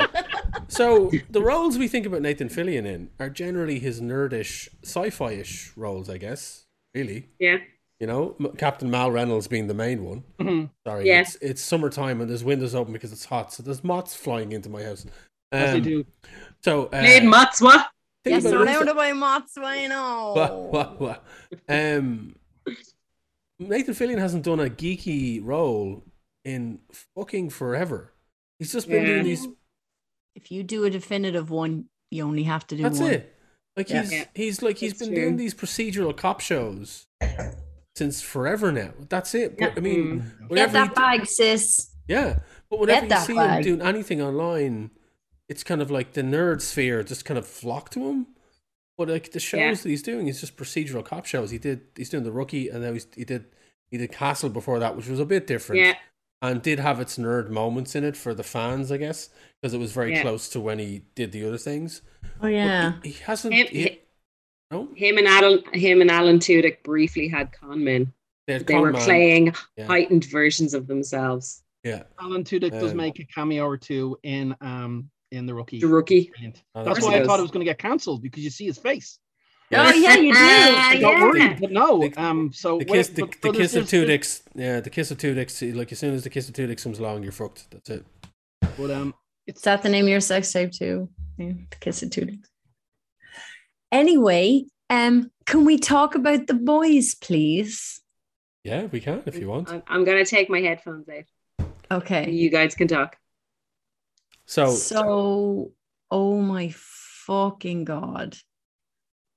I really thought we were heading for the end. I really thought that we were heading for like, and I'm annoyed there's more, and also delighted there's more, because that is the most uncompromising, enjoyable, like a big fucking pie TV show. No notes, other than Huey's body was a bit too good, but no notes. And I gave money to Jeff Bezos, and I fucking said I was never going to do that again. And they got me to do it because that's how good the show is. It's so good. Poor Brazil will never be right. He'll never be right again. Really? He had no preparation for that. The first episode. The first fucking scene. Yeah.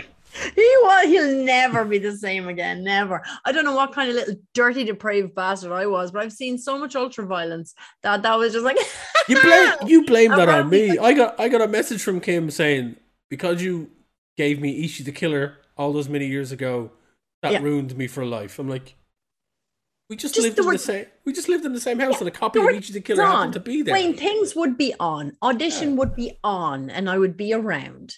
So I had my vaccination for that. Like I was ready, and this was my booster. But poor Brazil, he's never going to be the better of that. But like that's no good. All that stuff is fine if you have nothing else. Like if you have if it's just spectacle after spectacle, you're gonna run out of spectacles, and it's very hard to come back from episode. I don't think they'd run out of season spectacles 3. in your house, Kim. But I will like it's so melodramatic and it's so earned. The stakes are that high because they're that high. Like everyone's up to 90 because this is what the stakes are. This Homelander, holy God. Sure.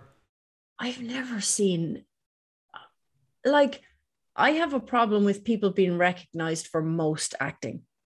Like people in the best acting category end up being the people doing the most acting. Like, oh, I'm yelling at a woman for 20 minutes, so I'm going to get I'm going to get a nomination. Or, like, I'm very, the nuances are what get me. I love an L nuance for myself. But Jesus Christ. Oh, the way he flips his expressions. And I mean, I'm expressive, but holy God, lads, did he get nominated for an Emmy? I don't know, because I don't really give a shit about that stuff, and I never watched it. I never looked at the nominations. Let me just have me look. Because it doesn't matter, because if he didn't, then it means it's absolutely worthless, because holy fucking God, he's in nearly every scene. And that's what he's doing. And I care about everybody.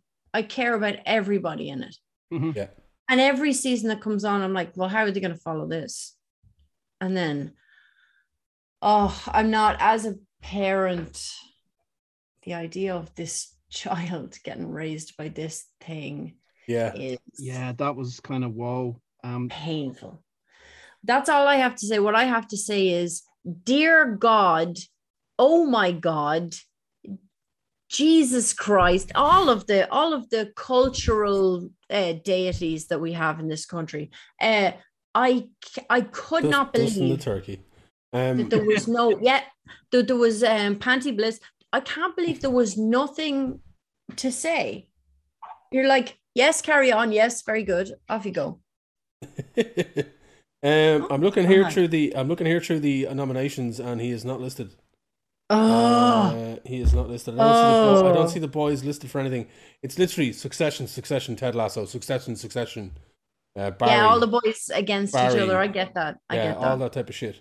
I think So excuse your mouth. What? Great show, but I presume the fact that it's it's not. It's like these are the obvious choices for these type of things. You know what I mean? Yeah. Like, I'm not surprised Succession is listed there throughout the entirety of it, but I'm like, it is. Yeah, there's only so many places. But Anthony Starr, I've never been so genuinely scared of somebody. Have you? I know it's a TV show, but I was genuinely uterinely scared of him. There's no Superman equivalent to Homelander. It's pretty much as if Superman has like gone nuts. So no one's. That's why he's so scary. No one can stop him. And then you're like, Soldier Boy comes along, and you're like, oh shit! It gets worse. Another twisted version of Captain America. Half the stuff are lies. That this guy is. Yeah, that he hasn't done half the things he says, but he believes that he's done it. Well, it's dangerous. And then you find out all the bullying and everything. And given the education system in the States and the UK about what has happened in the course of their history, this is the Captain America they deserve, Yeah. But Jensen Ackles, like, I'd say there were people kind of traumatized seeing him doing that. But no notes. Perfect. And to find out that Jack Quaid was really funny in real life. Yeah. The funny thing is like, the thing about the boys, the showrunner Eric Kripke is the same guy who created the show Supernatural, which gave Jensen Ackles his platform. Yeah. So for it to end the way it did this season, I was not in any way surprised, because it's an Eric Kripke show. That's the way his seasons of Supernatural would end. They'd have this big build up to a finale. There would be a finale. Yeah, people would be hanging on the end. But there'd be a finale. Stuff would happen. You go, right, that's resolved. But it's like, what the fuck are we going to do? And you could see the next season seeds being planted very quickly in the finale. You have to do that if you're going to cliffhanger. If you absolutely drop off the cliff, it's annoying because there's no closure on the thing you just watched. Yeah. But if it's too, so you kind of being teased of what elements are going to be included is very important. Like when Newman was talking to Huey at the end of the last season, I was like, fuck. And like, that's so good. Yeah, I didn't see any of that coming. There's no way Stan Edgar is just going to nicely retreat into a prison cell. He was also terrifying. But just Boolabus. Also, Huey, that's my aesthetic. This straight up and down pole. Yeah. I mean, a lot of the ladies out there, they're probably just tossing a coin up between Homelander and Butcher, or Mother's Milk is like, again, like it's a show. Mother's like, but Frenchie as well. Frenchie's the sensitive type, but like it's for like for the people to be watching it with their tongues hanging out in that regard. There's a smorgasbord of attractive people in this show. Yeah. But it's also but Butcher's out for me because I said no notes. It appears she's come up with 2 notes. Whoever's tinting Butcher's facial hair, fucking stop about 7 minutes earlier. Just about 6 to 7 minutes earlier. Just wash it out. Secondly, Maeve's wig. What are we doing? It looks like oh my God, I forget Alison Chaney's character. CJ looks like CJ's season 5, season 6 wig. Like we can't do better than that. Like, she was giving me full on wigdar for like some of the seasons, and it's or some of the episodes. But it's so important. Like, it's so important that also is the Starlight. Like, there should be nothing in that character that I can understand, you know, given her background and given what she's doing. But her fucking grit and her resolve, and she's only wee. Yeah. The whole thing about The Boys, the comic book, it's like, and they've managed to do it with the show, but in a different way. The comic book was a product of its time when it was written and when it was published. Yeah. And it was showing America in sharp relief, like holding up the mirror to that world and going, "Here, you're in bits. Go on, sort yourself out." And I think it reminds me of the Garth Marenghi quote of like, "I know writers who use subtext. They're fucking cowards." Like that. That's what The Boys is to me. Yeah. It's like it's literally like, you know, the whole thing about, like, they even aped on one of the fucking, that waste of skin family, the Kardashians. They aped on one of their when they did Kendall's ad. Oh, like, died. I was laughing so hard. Like, it's not subtle. Like, this is sledgehammer TV. It's like, it's a brick in a cop's face situation. Yeah. That's what it is. And it doesn't apologize for it. And if you don't know that going in, you're not going to have a good time. One thing I will say is you can tell it was a COVID shoot because of how sparse the crowds were in the crowd scenes, because I know they had the money to jam them together, but I know they weren't allowed. So I think that was unfortunate, especially at the rallies near the end. The finale with literally one of the last scenes with Homelander. When he lasers that guy, and then everyone cheers him, and he's like, "Fuck, okay, like, all bets are off." Worse. Wasn't everybody was that prick. Yeah. But now Homelander knows he can get away with everything he does, and people are going to back him. So it's just like, oh. I mean, did anyone else, when they put the disclaimer on for episode 6, watch it and kind of go, "What was the disclaimer?" and then realize they have watched too much? Because I was there watching it going to go, why was there a disclaimer? There was not, and then I was like, it was just all flaming dicks and stuff, and like 3 heads episode, 3 heads explode every episode. Yeah. at minimum. And it's proper sloppy, visceral, none of this CGI nonsense. Like, I love that they actually, in the Hero Gasm episode, they said they ran out of fake jizz. Because they obviously shot that scene Butcher over and over again. Or, sorry, with MM. And like they obviously had to do a few takes. So like they ran out of fake jizz. You're like, I appreciate you generating fake jizz. Thank you. Yeah. Thank you. I think as well, I mean, it does speak to the American sensitivity about certain things on screen. The violence, if that was just a pure violent head popping episode, there wouldn't have been a disclaimer beforehand. It was the fact that there was loads of dudes hanging dong and flaming dong and telescopic dong and all this type of stuff. That's the reason why we got that disclaimer. It wasn't for anything else. More people see Legend of the Overfiend and they wouldn't have to put this. Can I tell you my favorite flavor of Americana? I was in my cousin's house and Schindler's List was on in the afternoon and her children were watching it. They were like, now they were big enough. They were like 10 and 12 or whatever. They were allowed to watch the inmates getting shot in the head from the sentry tower. But once their emaciated bodies were naked, they had to cover their eyes. So like starving people's breasts were more offensive than murder. And yeehaw, thank God I'm an American. And cut to that. Wait, the intro music should be from Team America World Police. What would you do if you could sell all your life for freedom? Freedom costs $1.05 is what I'm saying. Anyway, the fact that they weren't allowed to watch, like they were not sexy boobs, they were just naked people degraded, and they're like, nope, too rude, only murder for you. But that's it, and it's we all know the state America's in. I mean, and The Boys is a pastiche of that, 100%. And it has that feel. It is irritating that theme from like when did it come out, the 90s. It's a shame that the message is still valid. Well, yeah, I mean, look, because like it's not as if they'd learn. Like it's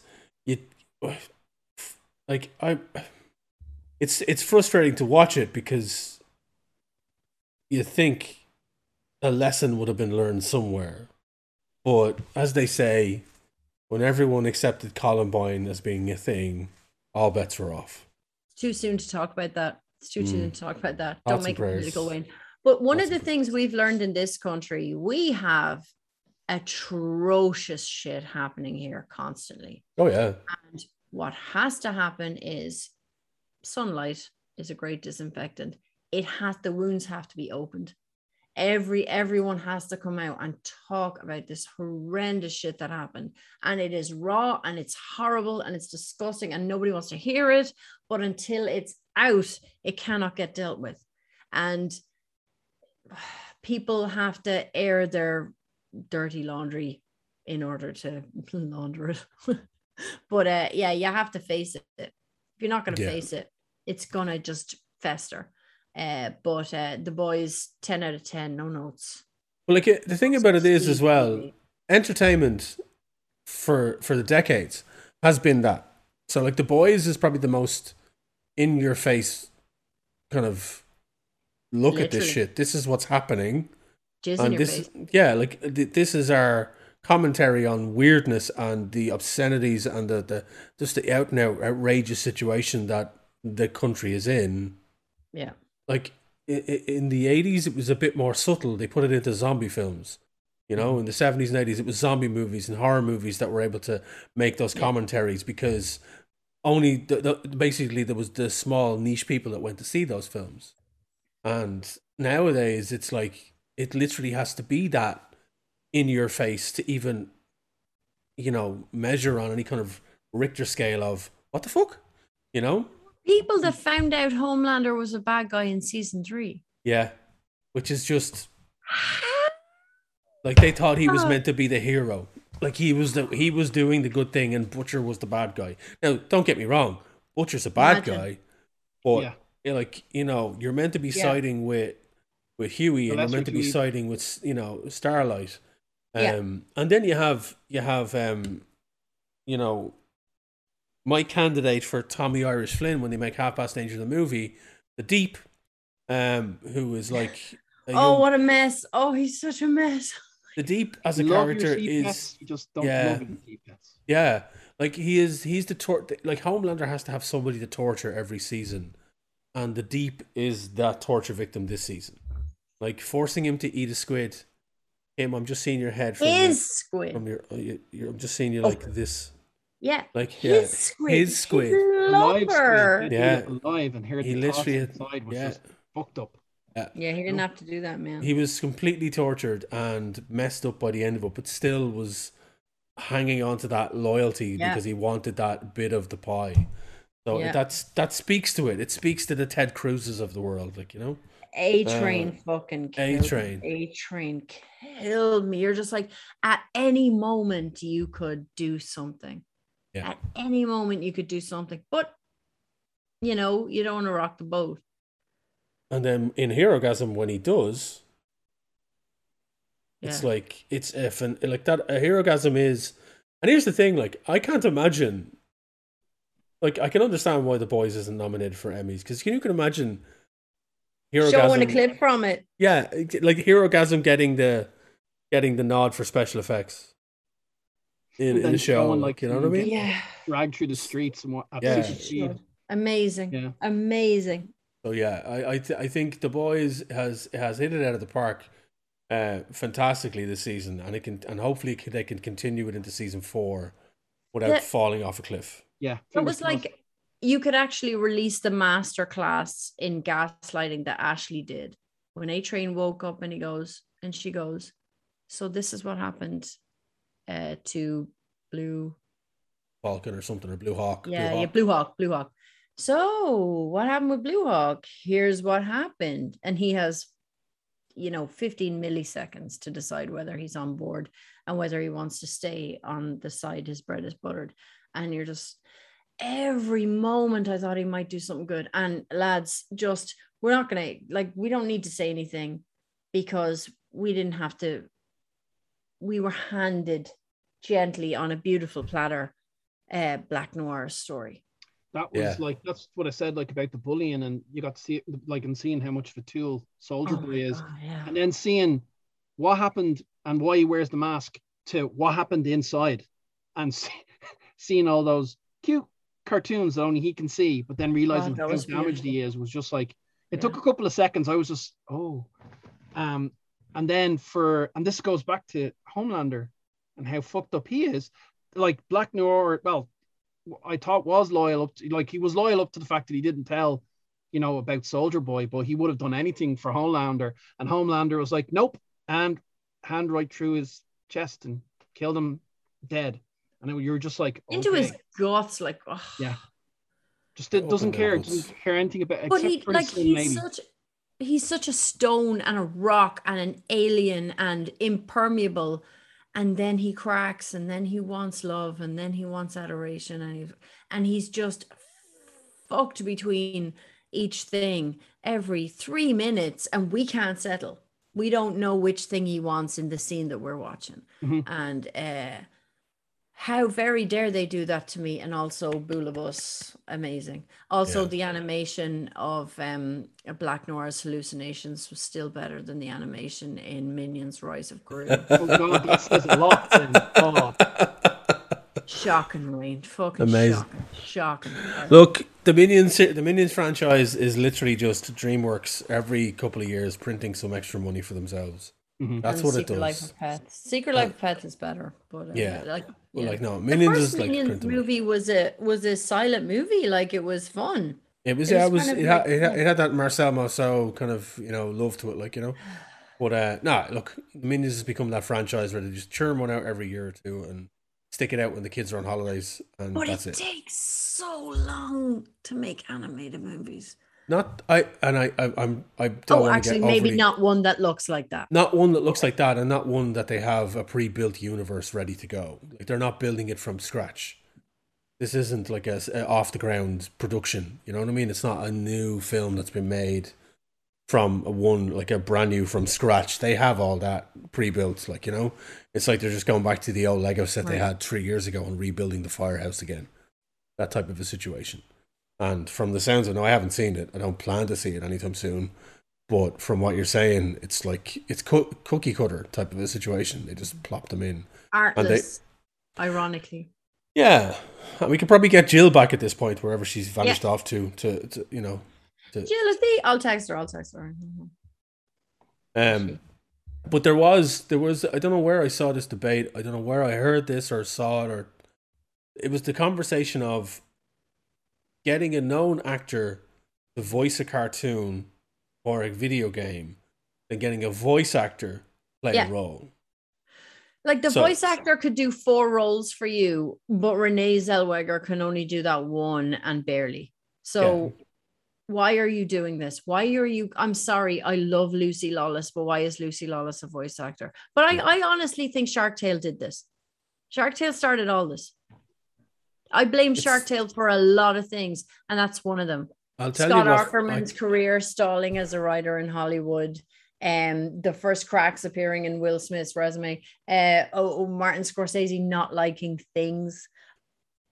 that's the boys chat over and done with. Jill is back with us, and there's other stuff that's happened, like Strange New Worlds, the latest Trek show, finished its 10-episode run, and Fantastic. went down in history as the first Trek series have a really solid first season. That's good to hear. No other Trek show. It's a thing. It's a thing in Yeah, Trek. it is. It's a thing. Yeah, We touched on it, I think, last time. unless you don't count the original series, which is like as soon as that landed, it was a thing. But all of season 1 of Next Generation, DS9, Voyager, Enterprise, fucking Discovery, Card, they've all had weak enough first seasons with pockets of excellence, you know, smattered in between.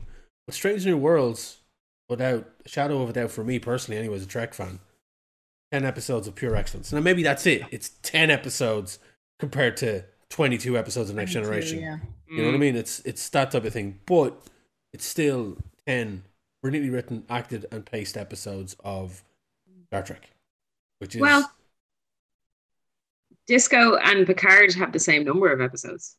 Yeah. Like of the modern shows, and they didn't hit the ground running with their first I- seasons in the way that Strange New Worlds has. They're just so good. Would it be because people already knew what they were getting into because of pretty much season 2 of Disco is, you know, kind of a prequel to this? So that's probably why, because they got to see how cool he is as Pike. So Could now have still flopped with the wrong writers, though, or Yeah. could have still taken its time to find its groove. But maybe like shows don't have that time now because there's so much money behind them. I was worried that it was gonna, you know, as we were watching them week after week, that all I need is like, you know, a bad ending or like 2 bad episodes, you know. But no, kept on getting better and better. More memorable moments, which seems to be a thing that you, especially when you binge watch them. But I suppose that's why it was good to see it each week. But even when you see something each week, the stories can be so boring that you, well, for me anyway, that I just don't remember them next week because it was just like, meh, same old. Whereas a lot of these were like, there was key moments where you're like, oh yeah, like still remembering. So I think it's been brilliant. I can't wait for season 2. Yeah, because season 1 itself built on all of the characters. Everyone got their moment to shine, which is something that the other newer Trek shows failed at doing. Discovery especially. Discovery failed at it because like it got to season 3 and they expected us to care about these characters that they hadn't named yet. Like the bridge crew on Discovery didn't get fleshed out until the 3rd season of the show because they'd spent the 2nd season replacing them with characters like Anson Mount as Pike and Rebecca Romijn as Una as number 1, and then, you know, Ethan Peck as Spock didn't really get to be Spock in the season he was in Discovery because he was pretty much comatose for the entire fucking thing. So we didn't really get to see his version of Spock until this show, and he was fantastic as him. So I think Strange New Worlds succeeded where the other shows failed because the writers knew what they had to do in order to make it a successful Trek show. Actually make it a Trek show. Make it episodic, make it about the crew, make it about the journey through space. And not about the emotions, not about the trauma that the character goes through in their life, and making the trauma the central character. Like, yes, there's trauma to Pike, but it's not what he's about. He overcomes it very early on, accepts it, and then it's the adventure and his life and what he's going to do with the time he has, and who he's going to help with the time he has. He becomes a more hopeful character, even though he already knows his ending. Whereas the likes of Michael Burnham is just all dour and po-faced and not Trek. Trek is not meant to be po-faced. It's meant to be about the discovery. It's meant to be about the hope that these characters find as they explore the galaxy. Next Generation encapsulated that heavily. Yes, DS9 was a bit more grounded, but it still had that hope embedded in it. Discovery was just shitty situation after shitty situation. It was trying to be too many other shows. It was trying to be Battlestar Galactica. It was trying to be The Expanse. It was trying to be all of these shows that, while they may have taken cues from Star Trek, they made other things their own, and then they were trying to rediscover Trek by using other shows. It made no sense. So for me, that was what Strange New Worlds is. It was a return to form. And I gave a shit about the characters. Yeah. I gave about every single one of them. You know, even the red shirts that eventually died, you actually gave a shit. So, yeah. I always thought in Discovery, maybe now thinking back on it, I always thought season 1, the reason we didn't get to know the crew was because it was foreshadowing the captain. The crew we're not finding out about the crew, or they're not talking. Why aren't they? And it's because obviously the captain was, it wasn't the captain. He was from the other universe and he was evil. But no, it was just bad writing. Whereas in this, straight off the bat, the captain loves being in the Federation. He loves his job. He wants to go out there and spread the ideas of the Federation, meet new people, strange new worlds, so to speak. And you get to see all the other crew, and like each crew has memorable moments that you want to see evolve. Like the doc about his daughter and how, like, we've already said we're heavily spoiling it, but how like his personal transporter is holding his daughter because she's ill and she's dying, and like the longer he keeps in there, the better chance he has of maybe finding a cure for it. And I was like, that just built so much on that character. The Andorian, which now I'm about to say it, I should have clicked, considering Scotty gets that kind of like becomes that, like, but it was like, but I love that. I think there should be more Andorian's crew. But Hammer, him being like like blind but still like has all his senses, that bit where he gets all his crew to have dinner, like like, and he cuts it, he does none of this replicating shit, and there that's how you first meet him. He's chopping stuff and all that.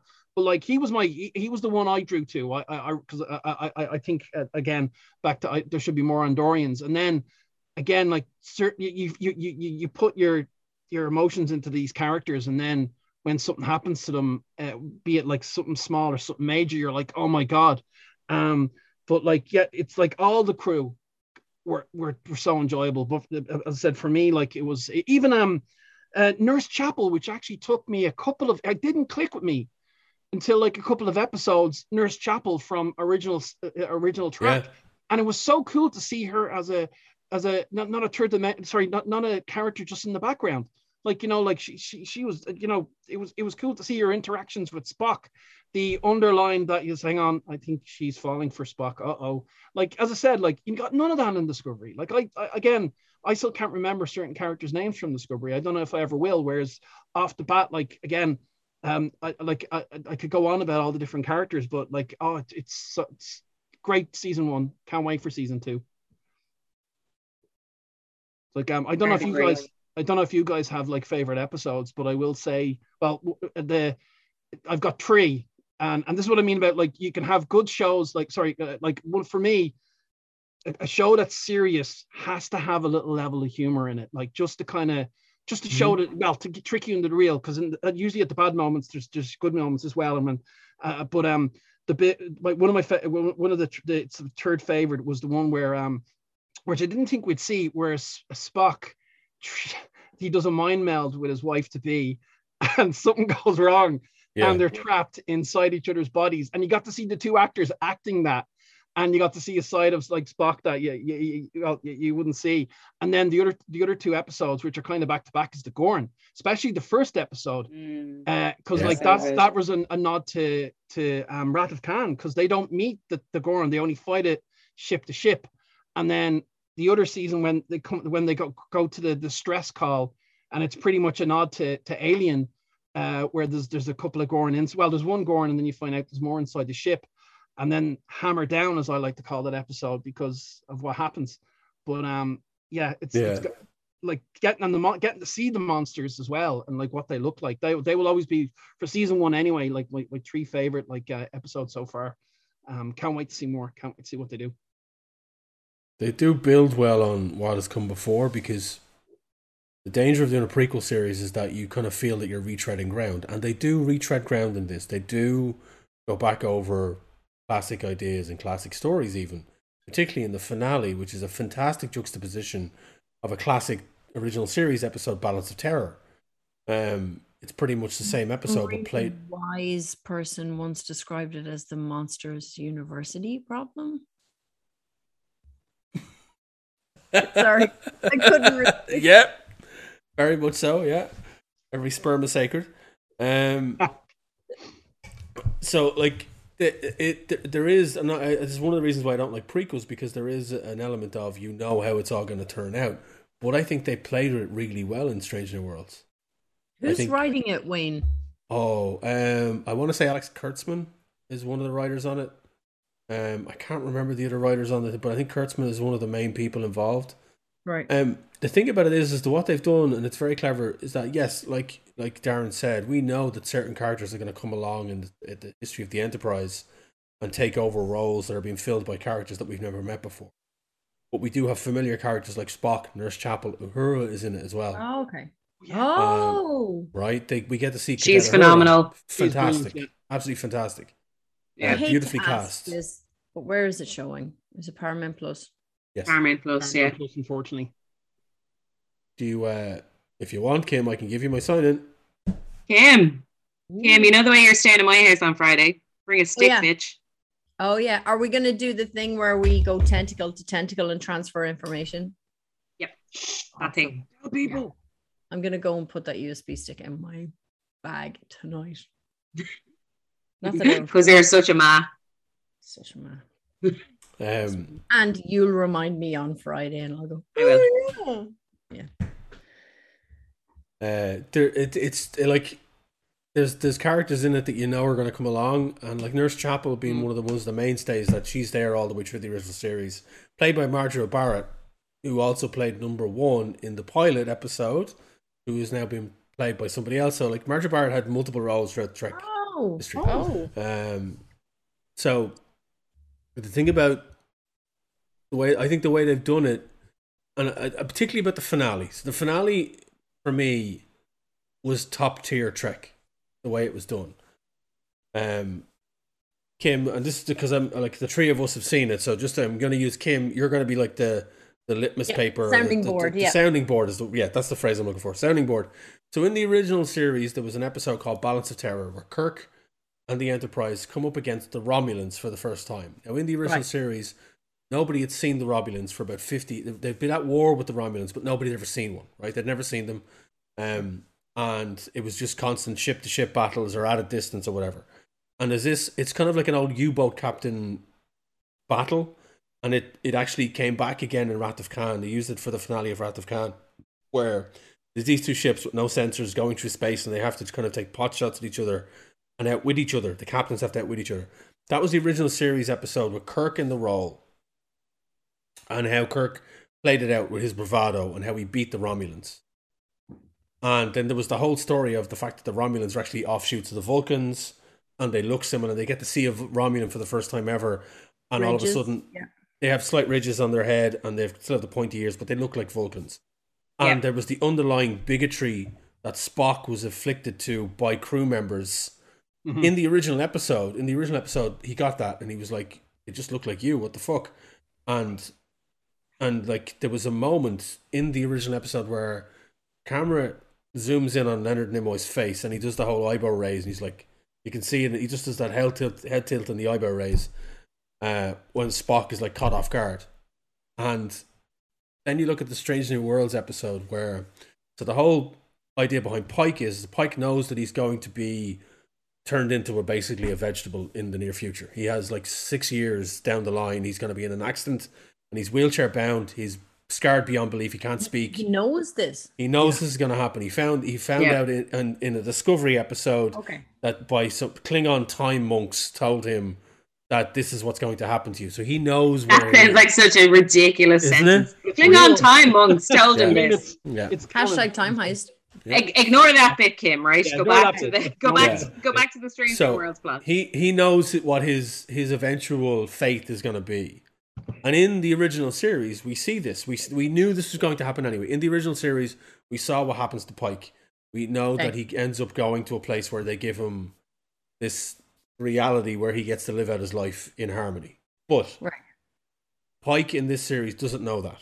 He knows that shit's going to happen to him. It's going to be horrible. But he's dealing with that, and he's moving through it, and he's like, I'm just going to live my life. I know what my end is, so I'm going to live the best life I can until I get to that point. Yeah. So what happens is there's a time paradox happens, like it always happens in Trek. And a version of Pike from the future comes back to tell him, you need to handle this situation, because if you don't, this is going to happen. And he fast forwards Pike, I think it's 4 years or 4 to 6 years into the future. Okay. Yeah. When he should not be the captain of the Enterprise, but he is. And it's the situation that happens in the episode of Balance of Terror that Kirk is meant to do and win. And the whole point of it is that Pike is meant to accept his fate and go, look, you are not meant to be here. If you are here, this is going to end badly. Kirk has to be the one who deals with this. That's the whole story behind it. But we get to meet Kirk. So they bring Kirk into this. They get another actor. They've recast Kirk. I don't know the actor's name. Casting. He was good. He was good as Kirk. Yeah. He was. For what he got to do in the episode, he was a good Kirk. He was different because this is an alternate time. He's too tall. He can't do it. This is an alternate. Mooney would want to play Bones anyway. He wouldn't want to be Kirk. So yeah. Don't make him a casting agent. So this Kirk, he is now the captain of the Farragut, not the Enterprise, and he helps Pike with this situation. Pike is a pacifist, the best part of it. He kind of is. He would rather be diplomatic about things. He's kind of similar to Picard in that way. He would rather talk about it and talk his way out of situations than pull the trigger. Whereas Kirk is a cowboy. Kirk will pull the trigger. All right, but isn't Starfleet a kind of talky kind of situation? No? Starfleet in Next Generation is. Starfleet in the original series timeline is not. Because remember, they had to come up against the Klingons and the Romulans for the first couple of times in that timeline. Whereas when we get to Next Generation, everyone is reading Ulysses, and they're all about playing the flute and playing the saxophone and writing aliens and stuff.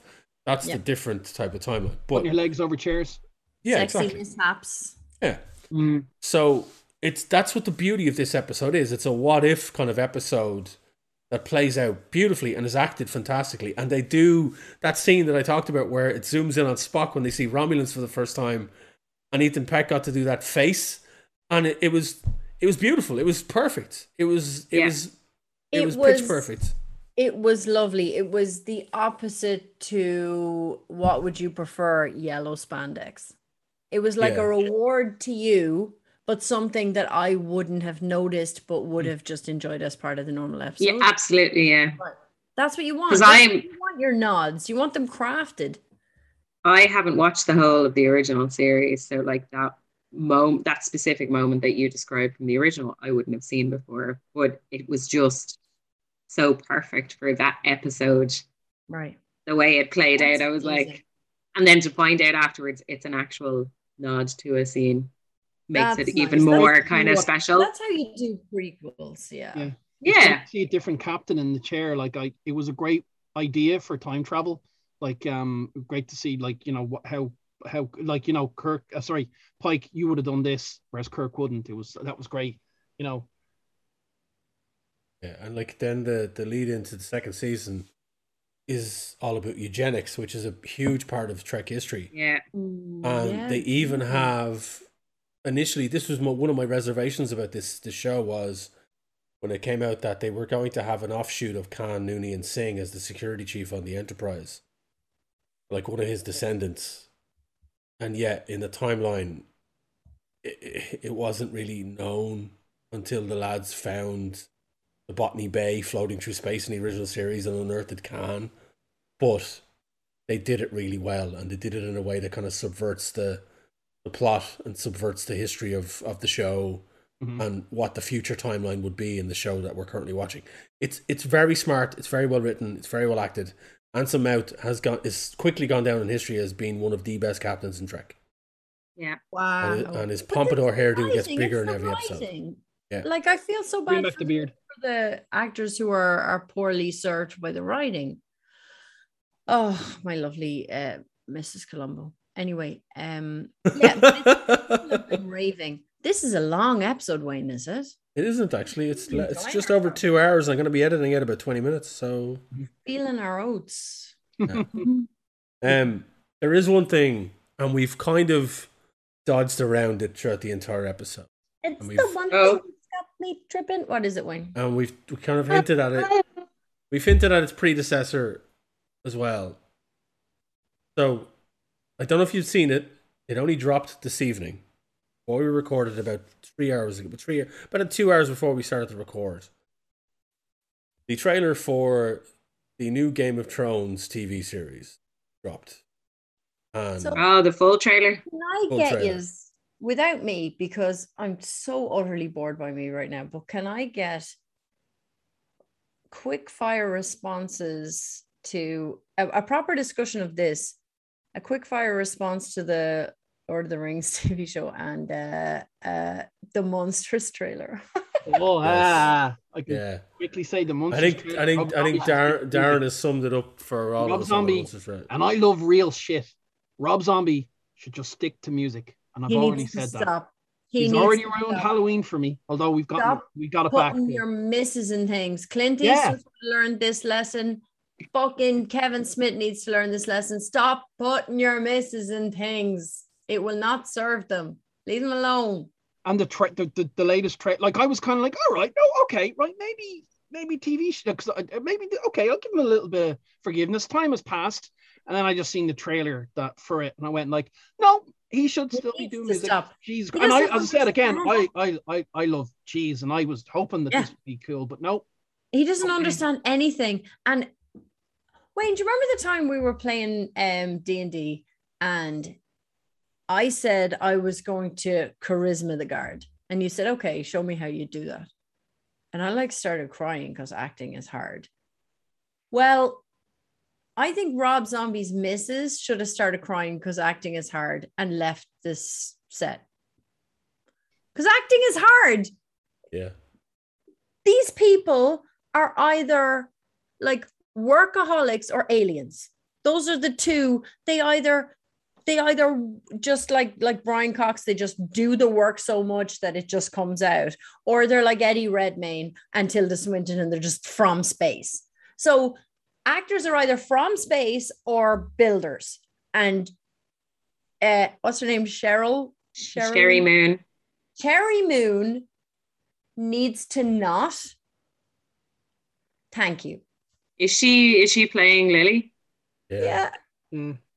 I haven't seen the trailer yet, and I don't want to watch it. Don't. See, what happened was it stops dead every time she talks because she's talking like a non-actor in the middle of acting, and like the other people are all great. The other people are all great. No. The other people are not all great. Who did I miss? Everyone. The Herman was good and the uncle was okay. Now, look, I'm not saying, right, I'm not here with the yardstick of quality saying that the Munsters are high up the quality of your. What have you got a yardstick of? Quality. I'm not saying that the Munsters are some kind of franchise that I hold dear we're- in my heart. Yeah, we're not being precious. We're not gatekeeping. But However, But I think every single person involved in that production should be fucking trying to sue Rob Zombie to stop it from being released. Because that is some career-ending shit. Yeah. There's also talk that it's so bad. It's being sold to Netflix, and the rumor is that it's so bad they want, here, Netflix, you have this. Yeah. Quick run. And it's not even out the, well, sorry, we've just seen a trailer, but like, I think I watched a couple of episodes when I was young. So there isn't, it doesn't seem like it would be that difficult to ruin it. I watched. Sorry, I mean, like the opposite. It would be really difficult to ruin it. But yeah, Darren, very good point, because it was such an odd thing. Now it wasn't. Yeah. It obviously wasn't that odd because the Addams Family was happening at the same time. But each time it happened twice, and each time it was an odd thing all to itself. But the actors were great, and and I've spent this whole episode feeling sorry for actors that were let down by writers. But this is like acting is hard, and you see what happened was Rob Zombie made House of a Thousand Corpses, and it was a cult hit. And then he got notions, and he thought he could be a fucking director, and he took on loads of things, and kept putting his wife in things, and they're not good. Rob, just please go and make another album for us. Yeah. Thanks. You would think it's like gorgeous. The reason that he probably has lots of talent people is because of my wife. What?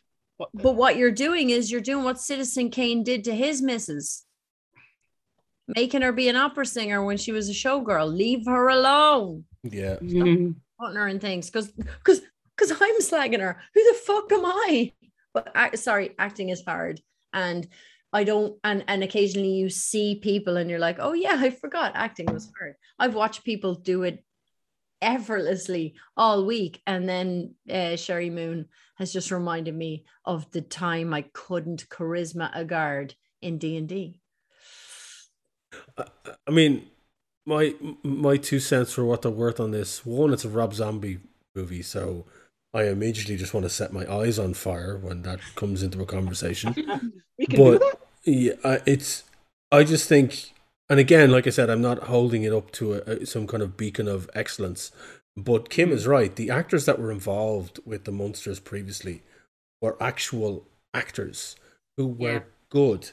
Fred Gwynne played Herman Munster originally. Fred Gwynne, he was great. He was a legend. He has done so many amazing things.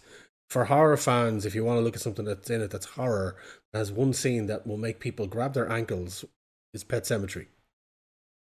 He was the old man in Pet Sematary that got his ankle tendon shorn by a fucking scalpel by a little zombie child. But it's like, and Edward Herrmann played Herman Munster. Edward Herrmann was, if anyone doesn't, nobody remembers him, he was your man in Lost Boys, who owned a video store, who ended up being the leader of the vampires. He was also in Gilmore Girls. He played Lorelai Gilmore's dad. In Gilmore Girls, he was Herman Munster as well. You're talking top tier actors that have played this role. Sherry Moon. I have to say, the makeup. By the way, the makeup department, no notes. Excellent. But the whole point of it is that the Munsters were always meant to look schlocky and look like dime store Halloween costumes. That was the point of it. Like it was like, you know, the way you had the Filmation Ghostbuster cartoon and then you had the real Ghostbuster cartoon. So you had the Addams Family and then you had the Munsters. So I can get something being schlocky, right? Ernest movies are schlocky, but Jim Varney played them that way. This looks like something I filmed in my garage when I was 15 with my buddies. The camera angles are all wrong. The setup is all wrong. But the shots, I mean, cinematography-wise, whoever's the cinematographer in this film needs to be hung out to dry. Because if you're making some optician or some IT specialist critique your camera angles, then you need to check yourself, because, dear God, something's gone very wrong. It just looks so poorly made, and I don't understand it. If like I remember people saying that they enjoyed like A House of a Thousand Corpses or Devil's Rejects. Devil's Rejects. Like the shots, the cinematography in those films was okay. some people liked some of the way of some of the imagery in his Halloween films. Everyone knows what my opinion of Rob Zombie's Halloween films. Yeah. Everyone knows everyone's opinion of Zombie's Halloween films. So I just you could go near that, by the way. I just think it's really funny that there were people online that were excited when it was announced Rob Zombie is making the Munsters. The fact that nobody thought that it was going to be anything but utter fucking dog shite, it's like beyond me. Because, like, look at his track record, for fuck's sake. I unfortunately, Wayne, I me being me, I had a tiny bit of hope that maybe he really loved. It's not that scary and horror-y from what I remember. Actually, all I remember is Herman Munster's laughter whenever he did something, which I actually enjoyed. So I don't even want to see this because that's going to get ruined. But it was quite sexy. He used to do this thing with Fred Gwynn, yeah. But I'm actually disliking it more from listening to you guys saying like how like back when it was made, they were proper actors, whereas now it just seems to kind of be ruining that, and it wouldn't be that difficult to actually do it some justice. But then Rob Zombie said, "Oh, I'll destroy that." Maybe that's what he's doing now. He's just like, "What can I destroy next?" I don't know. Yeah, as he it's a shame. Digs through the ditches. Yeah, he needs to stick to digging through ditches and burn the witches and stuff like that. That's what he needs to stick to. But yeah, so I barely get slam in the back of my Dragula anymore. It's not fair. Like that's the thing. I really isn't. Back in the Munsters, I do remember Herman Munster in it, Dragster. I think they had it. There was. That would have been the only time that song I would have loved. Yeah, I mean that's ruined for me because of the trailer. The funny thing is, though, there is a famous clip of the original Fred Gwynn, Herman Munster, talking to his son about racism. And it's on YouTube. You can watch it on YouTube. So, I mean, there were poignant moments in that show. Yeah. And it was delivered with such ability because Fred Gwynn was such an amazing actor. And I couldn't tell you who they have playing him now. I don't know who's playing the new Herman Munster. I kind of know the actor who's playing Grandpa Munster, but it's, just no. I'm not going to go near it. I wouldn't touch it with yours, you know? No, not a chance. Maybe with Jill's. Maybe she has immunity. I don't even think Jill wouldn't sully herself to stoop to that low, because it is still poking that bear of it's something that some people hold dear. Yeah, leave it alone. Yeah, it's fine. Leave it alone. Your question or ask for about the Rings of Power. Super excited. Yeah. Super excited. Looks really. I want to see Galadriel being a badass. Like there's all this talk of what they're doing with the timeline and compressing the timeline of the Silmarillion and the Second Age. They would have to do that in order for it to at least be a semi-coherent plot for a lot of people. I've never read the Silmarillion. I've read synopses of it because I'm just like, everybody I know who's read it has said, "Oh, hard work." It is hard work, and it's like schoolwork. It's like one of those books that they gave you in school that you needed cliff notes for. I remember the first time I read it when I was younger, I was like, "What the fuck is this?" Like I was like, there are moments in it that are like, this is a coherent story about certain characters that happen, but then it talks about, like, it gives you because it was meant to be just a guidebook to timelines. It was never meant to be read like The Hobbit or Lord of the Rings. Yeah, that wasn't the point of it. It's more of a reference book, would you say? Kind of, yeah. It does. It's kind of like it's similar to, ironically, actually, it's similar to what they're doing with the new Game of Thrones show. As far as my knowledge of that is, which is way more limited than it would be with Lord of the Rings. But a lot of the plot for this one, while in some books that are written by George R.R. Martin, are generally reference books. There's one, I think it's one that's like The World of Ice and Fire, which is just a reference book that accompanies the Song of Ice and Fire, that gives you the backstory of all the family lines. Does this mean he's been cutting it short in the main texts because gas? Yeah, probably. But I mean, the characters that are in this new show are only referenced in the original Game of Thrones books. But with the Tolkien stuff, with Rings of Power, it's basically, from what I can glean from the trailer, again, nobody fully knows, but they've added characters, they've added people. They've added names that aren't in the original story, and that's fine because they want to be able to tell some semblance of a tale of how Sauron, servant of Morgoth, comes to Middle Earth. The rings are forged. They're given out, like, you know, like the whole 9 rings. It's for men and all that type of stuff. 7 for the dwarves, 3 for the elves. 3 for the elves, all that type of stuff, you know. And it's a case of they want to see where that story comes from. So it's a case of we need to make it a coherent idea. Mm-hmm. And if you read the Silmarillion, it's told in a way, but it's told over a large span of time. So with this, I think the way they're going to do it is they're going to give you a very sly big bad in Sauron who's going to seem like an ally, because that's what he does in the original story. He comes to the kings and he seems like he pretends to be an ally, pretends to be an advisor, and through subterfuge. Through subterfuge and double dealing and all that type of stuff and backstabbing, he wheezes his way into one particular ruler, and it goes from there. And it's, I think, and the whole thing about the elves coming into Middle Earth and Galadriel traveling and people being banished, there's a lot of stuff going on that you have to kind of compress, and I think that's what they're trying to do. So I think you're going to have the purists who are going to either completely denounce it because it's fucking, you know, we don't get the description that Tolkien gives about the certain types of trees on page 224. We need that. You know what I mean? It's, you have that, but then you also have people that understand that there's no way in hell they could make a show based on that book and copy it word for word. They have to make it palatable. I want the elves' skincare routine. That's 2 seasons at least. Yeah. Maybe 3. But I think it looks amazing. Like it looks stunning. Yeah, amazing. from what I've seen so far. Yeah. I'll stick that trailer on now later on the big screen. Yeah. So I mean, I think with that's coming in September, but Game of Thrones is dropping before. Game of Thrones is dropping in August, 15th of August. Look, that Sandman's on the 5th. And Sandman is on the 5th. Sandman is definitely higher up the list for me than Game of Thrones. I Can't wait. I mean, the thing about Game of Thrones is the cast. I didn't realise the cast until I saw the trailer today. Paddy Considine is in it.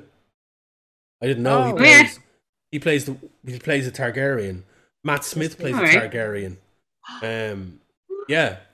Matt Smith is like one of the main dudes in it. His agent. Oh, I did see that. Yeah. His agent seems to have actually finally done him well with maybe a role that's meaty enough that he'll, you know, last a bit longer than the season. But it's Game of Thrones, so who knows? But I think, as we mentioned earlier, what? Who's in charge? It's not the last 2. It's not Weiss and what's his face. Okay. No, it's not them. It's 2 other folks. It's another group of people that are basically taking on. And apparently George R.R. Martin is involved, but I think he's involved as in he's collecting a check. That's my impression. God. Get that bag, sis. Yeah. So, but there is. It's not what they're working from Game of Thrones is not like they don't have like 5 novels to work from and they're waiting for a 6th or anything. It's literally, again, an appendices and a family tree and writings from Martin and notes from Martin that they're working on. So you're not going to have the feverish fan base that you had with the original series where they're kind of going, right, now they're off script. Let's see how far they drive it into the toilet, which they did. Maybe. But the one thing, again, we're back to the aliens discussion. Everybody watched that show. The people going, the AV Club, when they were doing their reviews, they had to have 2 separate threads. They had to have a board for book readers and they had to have a board for everybody else. The book readers are significantly smaller, obviously. But like people going, they're off script is everyone you and I know. But, 8% of the people watching that show, everybody watched that show. So if they manage to win them back, like because they did them dirty. They did the pros dirty when they gave them a beautiful fantasy show and then absolutely screwed the pooch in the last season. But I wonder if they forgive them. I wonder if they'll come back for this. That's one thing I've learned from that. Like, I'm a big Wheel of Time fan. Like, I'm still on book 9, but I'll get there. But because of what I've seen with I was about to say the Wheel of Time, with Game of Thrones, and like how going in at the beginning I didn't know anything, and then seeing how it ended and seeing how like everyone was upset with it. What I've learned is like I like with the Wheel of Time TV show that's out, I haven't watched. Oh, sorry, I tell a lie. I watched nearly the first episode, but I'm not going to watch it because I'm worried how bad it's going to be, and no one's talking about it, so it must be really bad. So I'm kind of thinking that with this new show, it can either get people loving Game of Thrones again, or it can just put more wood on the fire. So like, but I'm probably not gonna watch it, like because of just the way the show ended and the fear that it could get worse, you know. Yeah, well, I think it's good to self-regulate. Like, yesterday might be amazing. That Disney Plus documentary about the recording of Let It Be might be amazing. Across the Universe might be amazing. I can't be any crack if someone's talking about the Beatles, so I just stay away because I'm not the demographic. I'm too precious. And I think if you're that way about the Wheel of Time, that is a very good way to be. Like, it's quite healthy approach. Yeah, it's quite a healthy approach. Well, since no one's talking about it, guard your heart, my friends. Does that mean I should stay away from Sandman? No, it's in good hands. It's fine. I think Sandman will.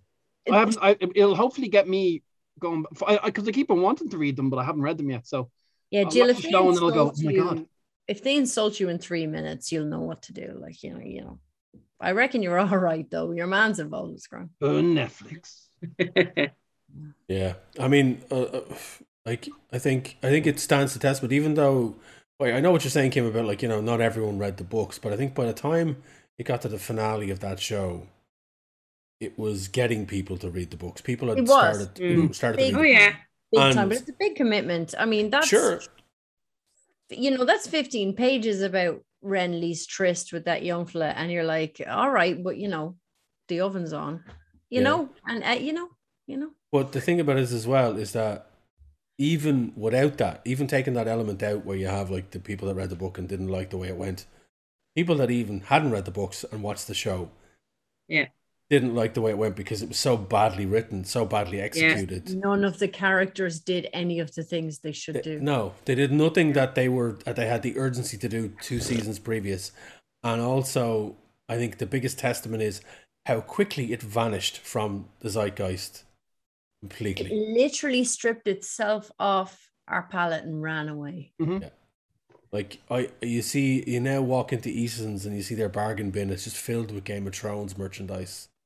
And you know, tumblers, coasters, posters, t-shirts. I don't know of anyone that has lamented the loss of Game of Thrones from pop culture because of how bad of a taste it left in everyone's mouth, not just the people that were like, I'm annoyed that they ruined my Blu-ray collection for me. Yeah, like, I used to watch it and rewatch it. This might explain why I have no fucking time for new shows, but every time a new season was coming out, I watched the other 1, 2, or 3 before it, and it stood up. Then we got to season 5, and I'm like, I'll be grand till the next one, and then Jamie got in the bath with Brienne. I'm like, no, we're back, and then we were not back, folks. We were not. So yeah, so who's to say? I mean, this looks like they've hit the ground. All what they're doing with this from the trailer. This is what I'm getting from the trailer. From the get-go. Sorry, Wayne, you just did what Liz Truss did today. Liz Truss tweeted, "I'm ready to hit the ground from day one." What you mean to say is hit the ground running. You're going to hit the ground running, which is a good thing. Hitting the ground, bad thing. And she had to delete the tweet. So I love that that's happened twice in one day. Well, and Liz Truss are like this, you know, you're just so similar in so many ways. Pork markets. So basically, they do hit the ground running with this because they've straight up just dragons have them. Dragons have them. They're there. That's it. Like, so there, it's none of this waiting for them to grow and hatch and shit. Well, that will Full happen on murder machines. straight up because it's Am I watching basic. the Dragon Set? Well, that's exactly what people are saying because these dragons do have names. They're in the lore that's there, in the notes that are there for the lore and the backstory. These are named dragons. They have personalities. They're characters unto themselves. But that's what people are looking at it for. They're not really looking at it for the intricate political intrigue that we got partially with Game of Thrones early doors. There is a fuck ton of incest. Like, I mean, Well, it's the Targaryens. Like, fuck ton of mad for marrying nature. marrying your Uncle. sister and marrying your cousin, third removed, all this crap. Like, that's like, if you look, you can look it up on Wikipedia if it's there, but the notes that are there from this the World of Ice and Fire, the history of Matt Smith's character alone, I think he gets married like 3 times to like his second cousin, twice removed, yada yada, that type of thing. So yeah, so He's like, from Shelbyville. pretty much, yeah. There's a lot of that going on. Yeah, So, yeah, Rudy Giuliani did it too. Yeah. So yeah, we'll see how that works out. But I'm way more excited for Rings of Power. That's gonna be my bag. Yeah. And obviously Sandman, definitely gonna be watching that. But yeah, so that's pretty much it. I can't really muster any more excitement for House of Dragons.